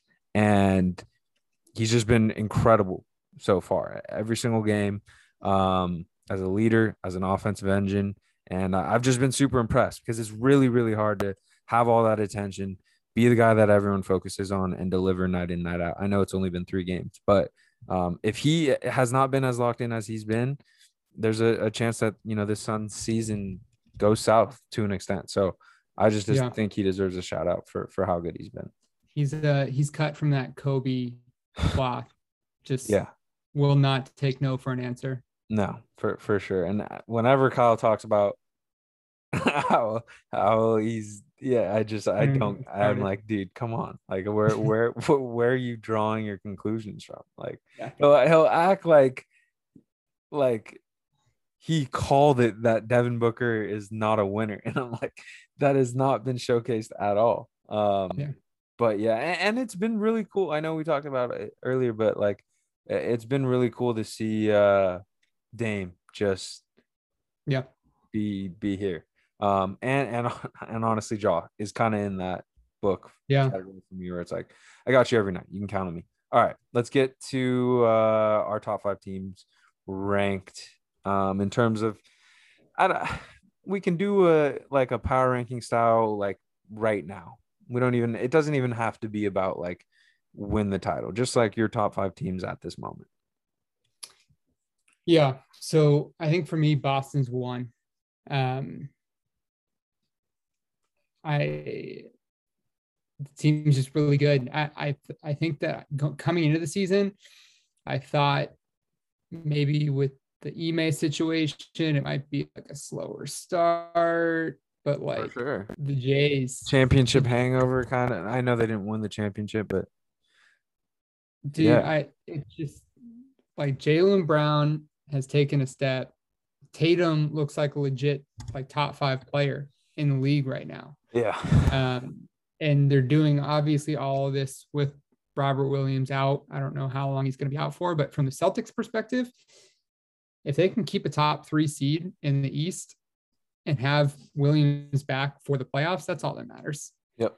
So I have Boston at 1. Did you want to go back and forth?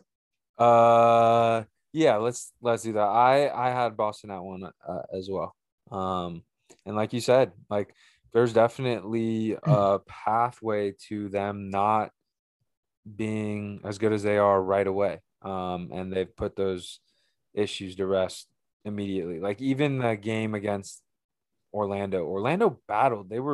It wasn't close because Boston was dicking around. It was, Orlando was playing really good basketball.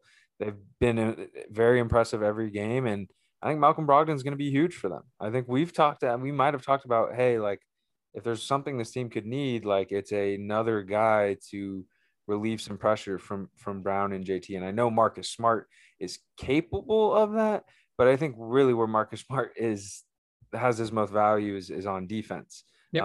Not as a outlet valve from those two. Malcolm Brogdon is a guy who offensively you feel very comfortable with. And obviously Peyton Pritchard is not ever going to be that guy. So yeah, I'm with you on them on 1. I think Brogdon's been huge for them and very impressive that they're doing all this really without Horford as their only big. Yeah. 2 for me is Milwaukee.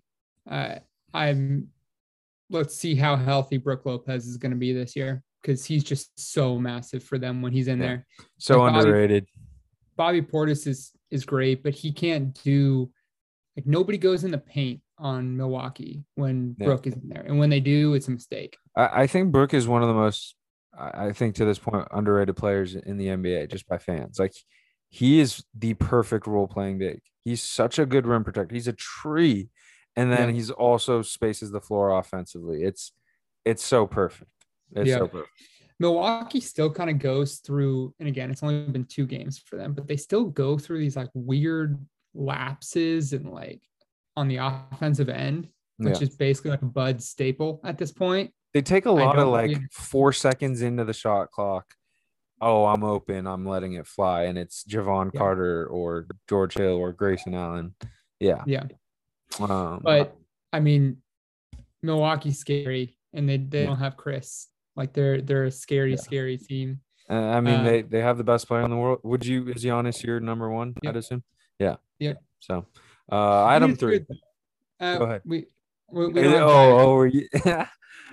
Yoke has a call. Well, no, it's just weird. Like there's no one close to as physically imposing as Giannis. So Giannis can literally get 40 every night by just being physically imposing on everyone else in the league. He's not the most skilled player. I think there's probably 10 players that are probably more skilled than he is. But I'd probably go 40, like just in terms of like offensive skill. But yeah, in transition, I mean, he's the best transition player we've ever seen, in my opinion. I had him 3. I got my dubs too. I know, the Nuggets lost, they lose at home. That's never a good loss, but I'm not stressing that loss. The Nuggets got smacked on opening night. The Nuggets always seem to play us well. They've stolen plenty of games at Oracle and Chase before. I think when it all, and I think part of it too is like, I think Kerr's in a position this year where and props to him, right? But it's this regular season, we know what we have in our stars. Like a lot of the regular season is going to be dedicated to trying to get James Wiseman and Moses Moody and Jonathan Kuminga more acclimated. So even if they don't go win 60 games, even though I think they like maybe not 60, but if they really wanted to lock in on the regular season to go get a 1 seed, they could. I just feel very confident about the nucleus of this team. We already talked about Andrew Wiggins, but honestly, I could put Jordan Poole hasn't even been that good this year. But you just see it, like it's different level offensively from a lot of people. Great passer. The Dre thing's a little bit weird, but yeah, overall I just feel, and Clay I love him. It's just kind of weird with him too. It's a weird spot, but overall, all in all, with the experience and Steph honestly looks so fresh. I'd have us too. I feel really good about the future. That's where I'm at. Where do you have them? I have them at 3. For all the points that you had just mentioned. I just felt that the Bucks have looked better thus far. So yeah, I have Dubs at 3. I actually have Pelicans at 4. Now I know that they lost tonight. They lost after Ingram went out, and they lost after Zion went out. But I mean, shit, like that team with everybody in there, like that rotation, those starter, like you could probably put that starting 5 up against any starting 5 in the league. Like there's so much offensive talent there. They have good defense, great rotation pieces. Great coach. Like I didn't even really do like a preseason, like where do I have teams stacked up, but I was definitely too low on them. I'm just impressed. I have them at 4. Yeah.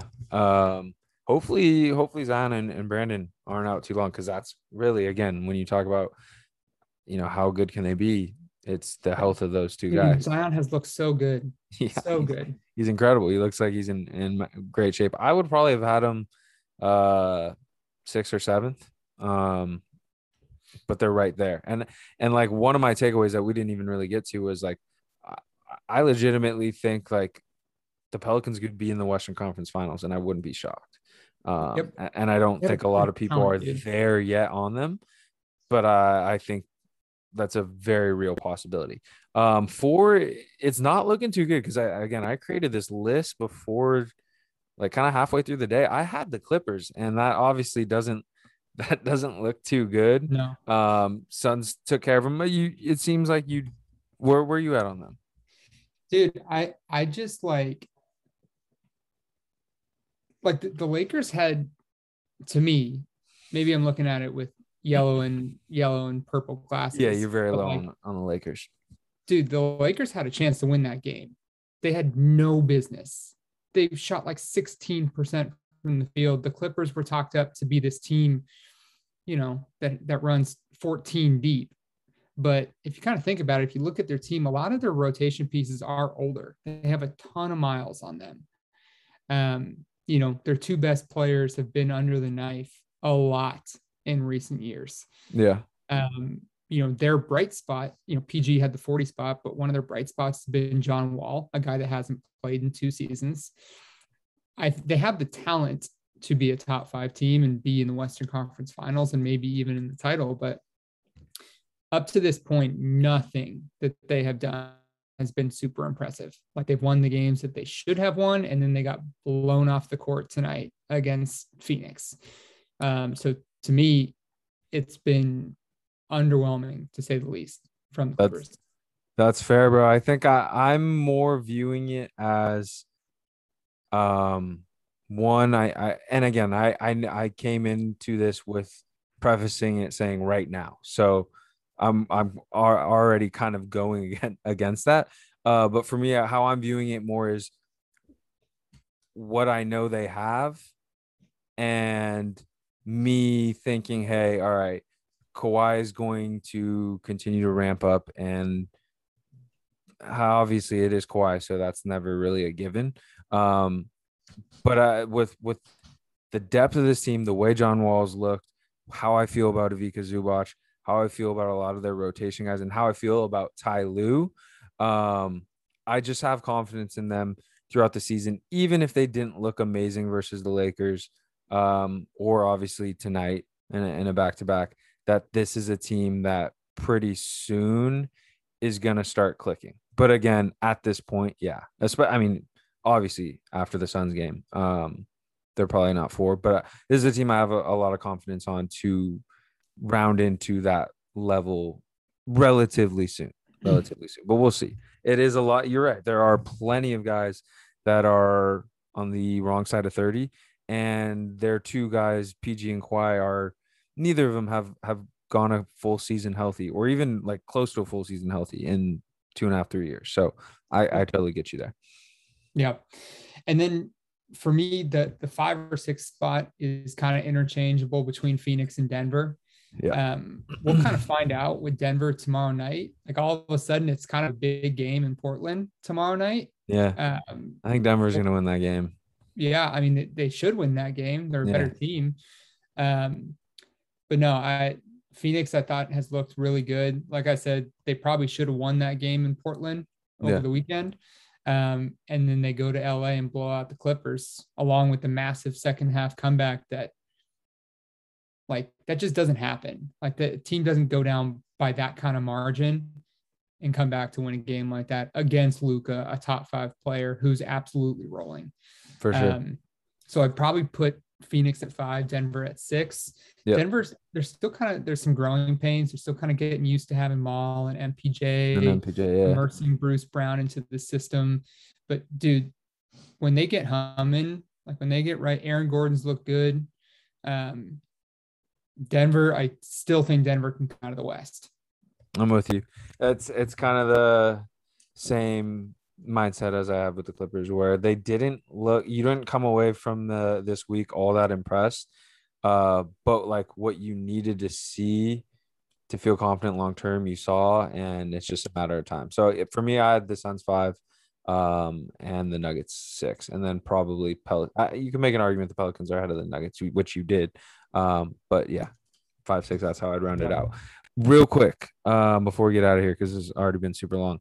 We didn't talk about them at all, and I'm just curious. I want to know moving forward how you view this team and what the expectations are. How far off from the top 5 would the Dallas Mavericks be? And I know we only got 2 games, but like, are you a believer? Where are you at with them?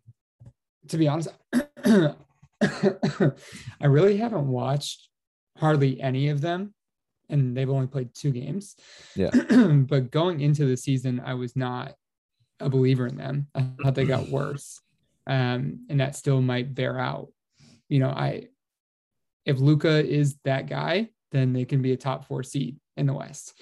Yeah. But even if he is, dude, he's dragging a team that, like, sure, they play lights out defense, but like if you look at the depth and the cast of characters on this team, there's 6 or 7, 8 teams out west that have better rotational depth, better starters than the Mavericks do. Yeah. So like Luka has to be that much better than every other star in the West for this Dallas team to be there, to be in the thick of it, which he might be. I don't know. But yeah, I'm with you. I think Jason Kidd's an incredible coach. You're not there. We'll see. It's just, I mean, what he did last season was incredible, without a doubt. Like, he's been a really good coach. It's crazy that it didn't work out in Milwaukee, though. Yeah, I think he probably learned and grew, and that's where now what we're seeing is. What do you think of Dallas? I think I'm a little higher. I think the foundation, like on offense, you're always going to be set. If there's one person that can run, quote, Harden ball, it's Luka. Although I think it's different. It's not just a high pick and roll. There's so many other ways that Luka can initiate the offense that don't just start with a screen at the top of the key. And so I just think offensively, they're all, no matter who's there, Luka's we've never seen anyone like him. He actually could go down as the most skilled of all time. Like, he can be moving, he can be walking. He could walk the whole game, never even run, and be insanely impactful. So I just have so much respect for him. I think they've surrounded him with really good shooters. And from basically the midway point of last season on, the defense has been elite. So yeah. I feel good about him. And that Suns game, like, I know they lost, and I know, it's not ideal to blow a lead like that, but that's not all in all, given who you're playing in the situation on the road in Phoenix, a bad loss. And then they just spanked the Grizzlies. So 2-game sample size, I'm not drawing too much, but like, yeah, I feel good about it. And for the Dallas guys that are going to listen to this and be like, oh, Tyler fucking hates the Mavericks. Why does he hate the Mavericks? I haven't watched them yet. So these are just my preconceived notions going into the season. I didn't think that the rest of the roster, not just the rotation, the rest of the roster outside of Luka doesn't stack up to everyone else in the West. So we'll see. Right. And you can't, that's all you can really speak on if you haven't watched it. I appreciate it. I know a lot of people that love to talk about things that haven't even watched. So I appreciate you being here with me tonight, bro. I know we grinded this out. It's now 11:30. Probably going to be my longest pod today, but I'm totally okay with that. We will, we'll definitely have you back soon. And I appreciate you, bro. Thank you for your insight tonight. Thanks for having me. Of course.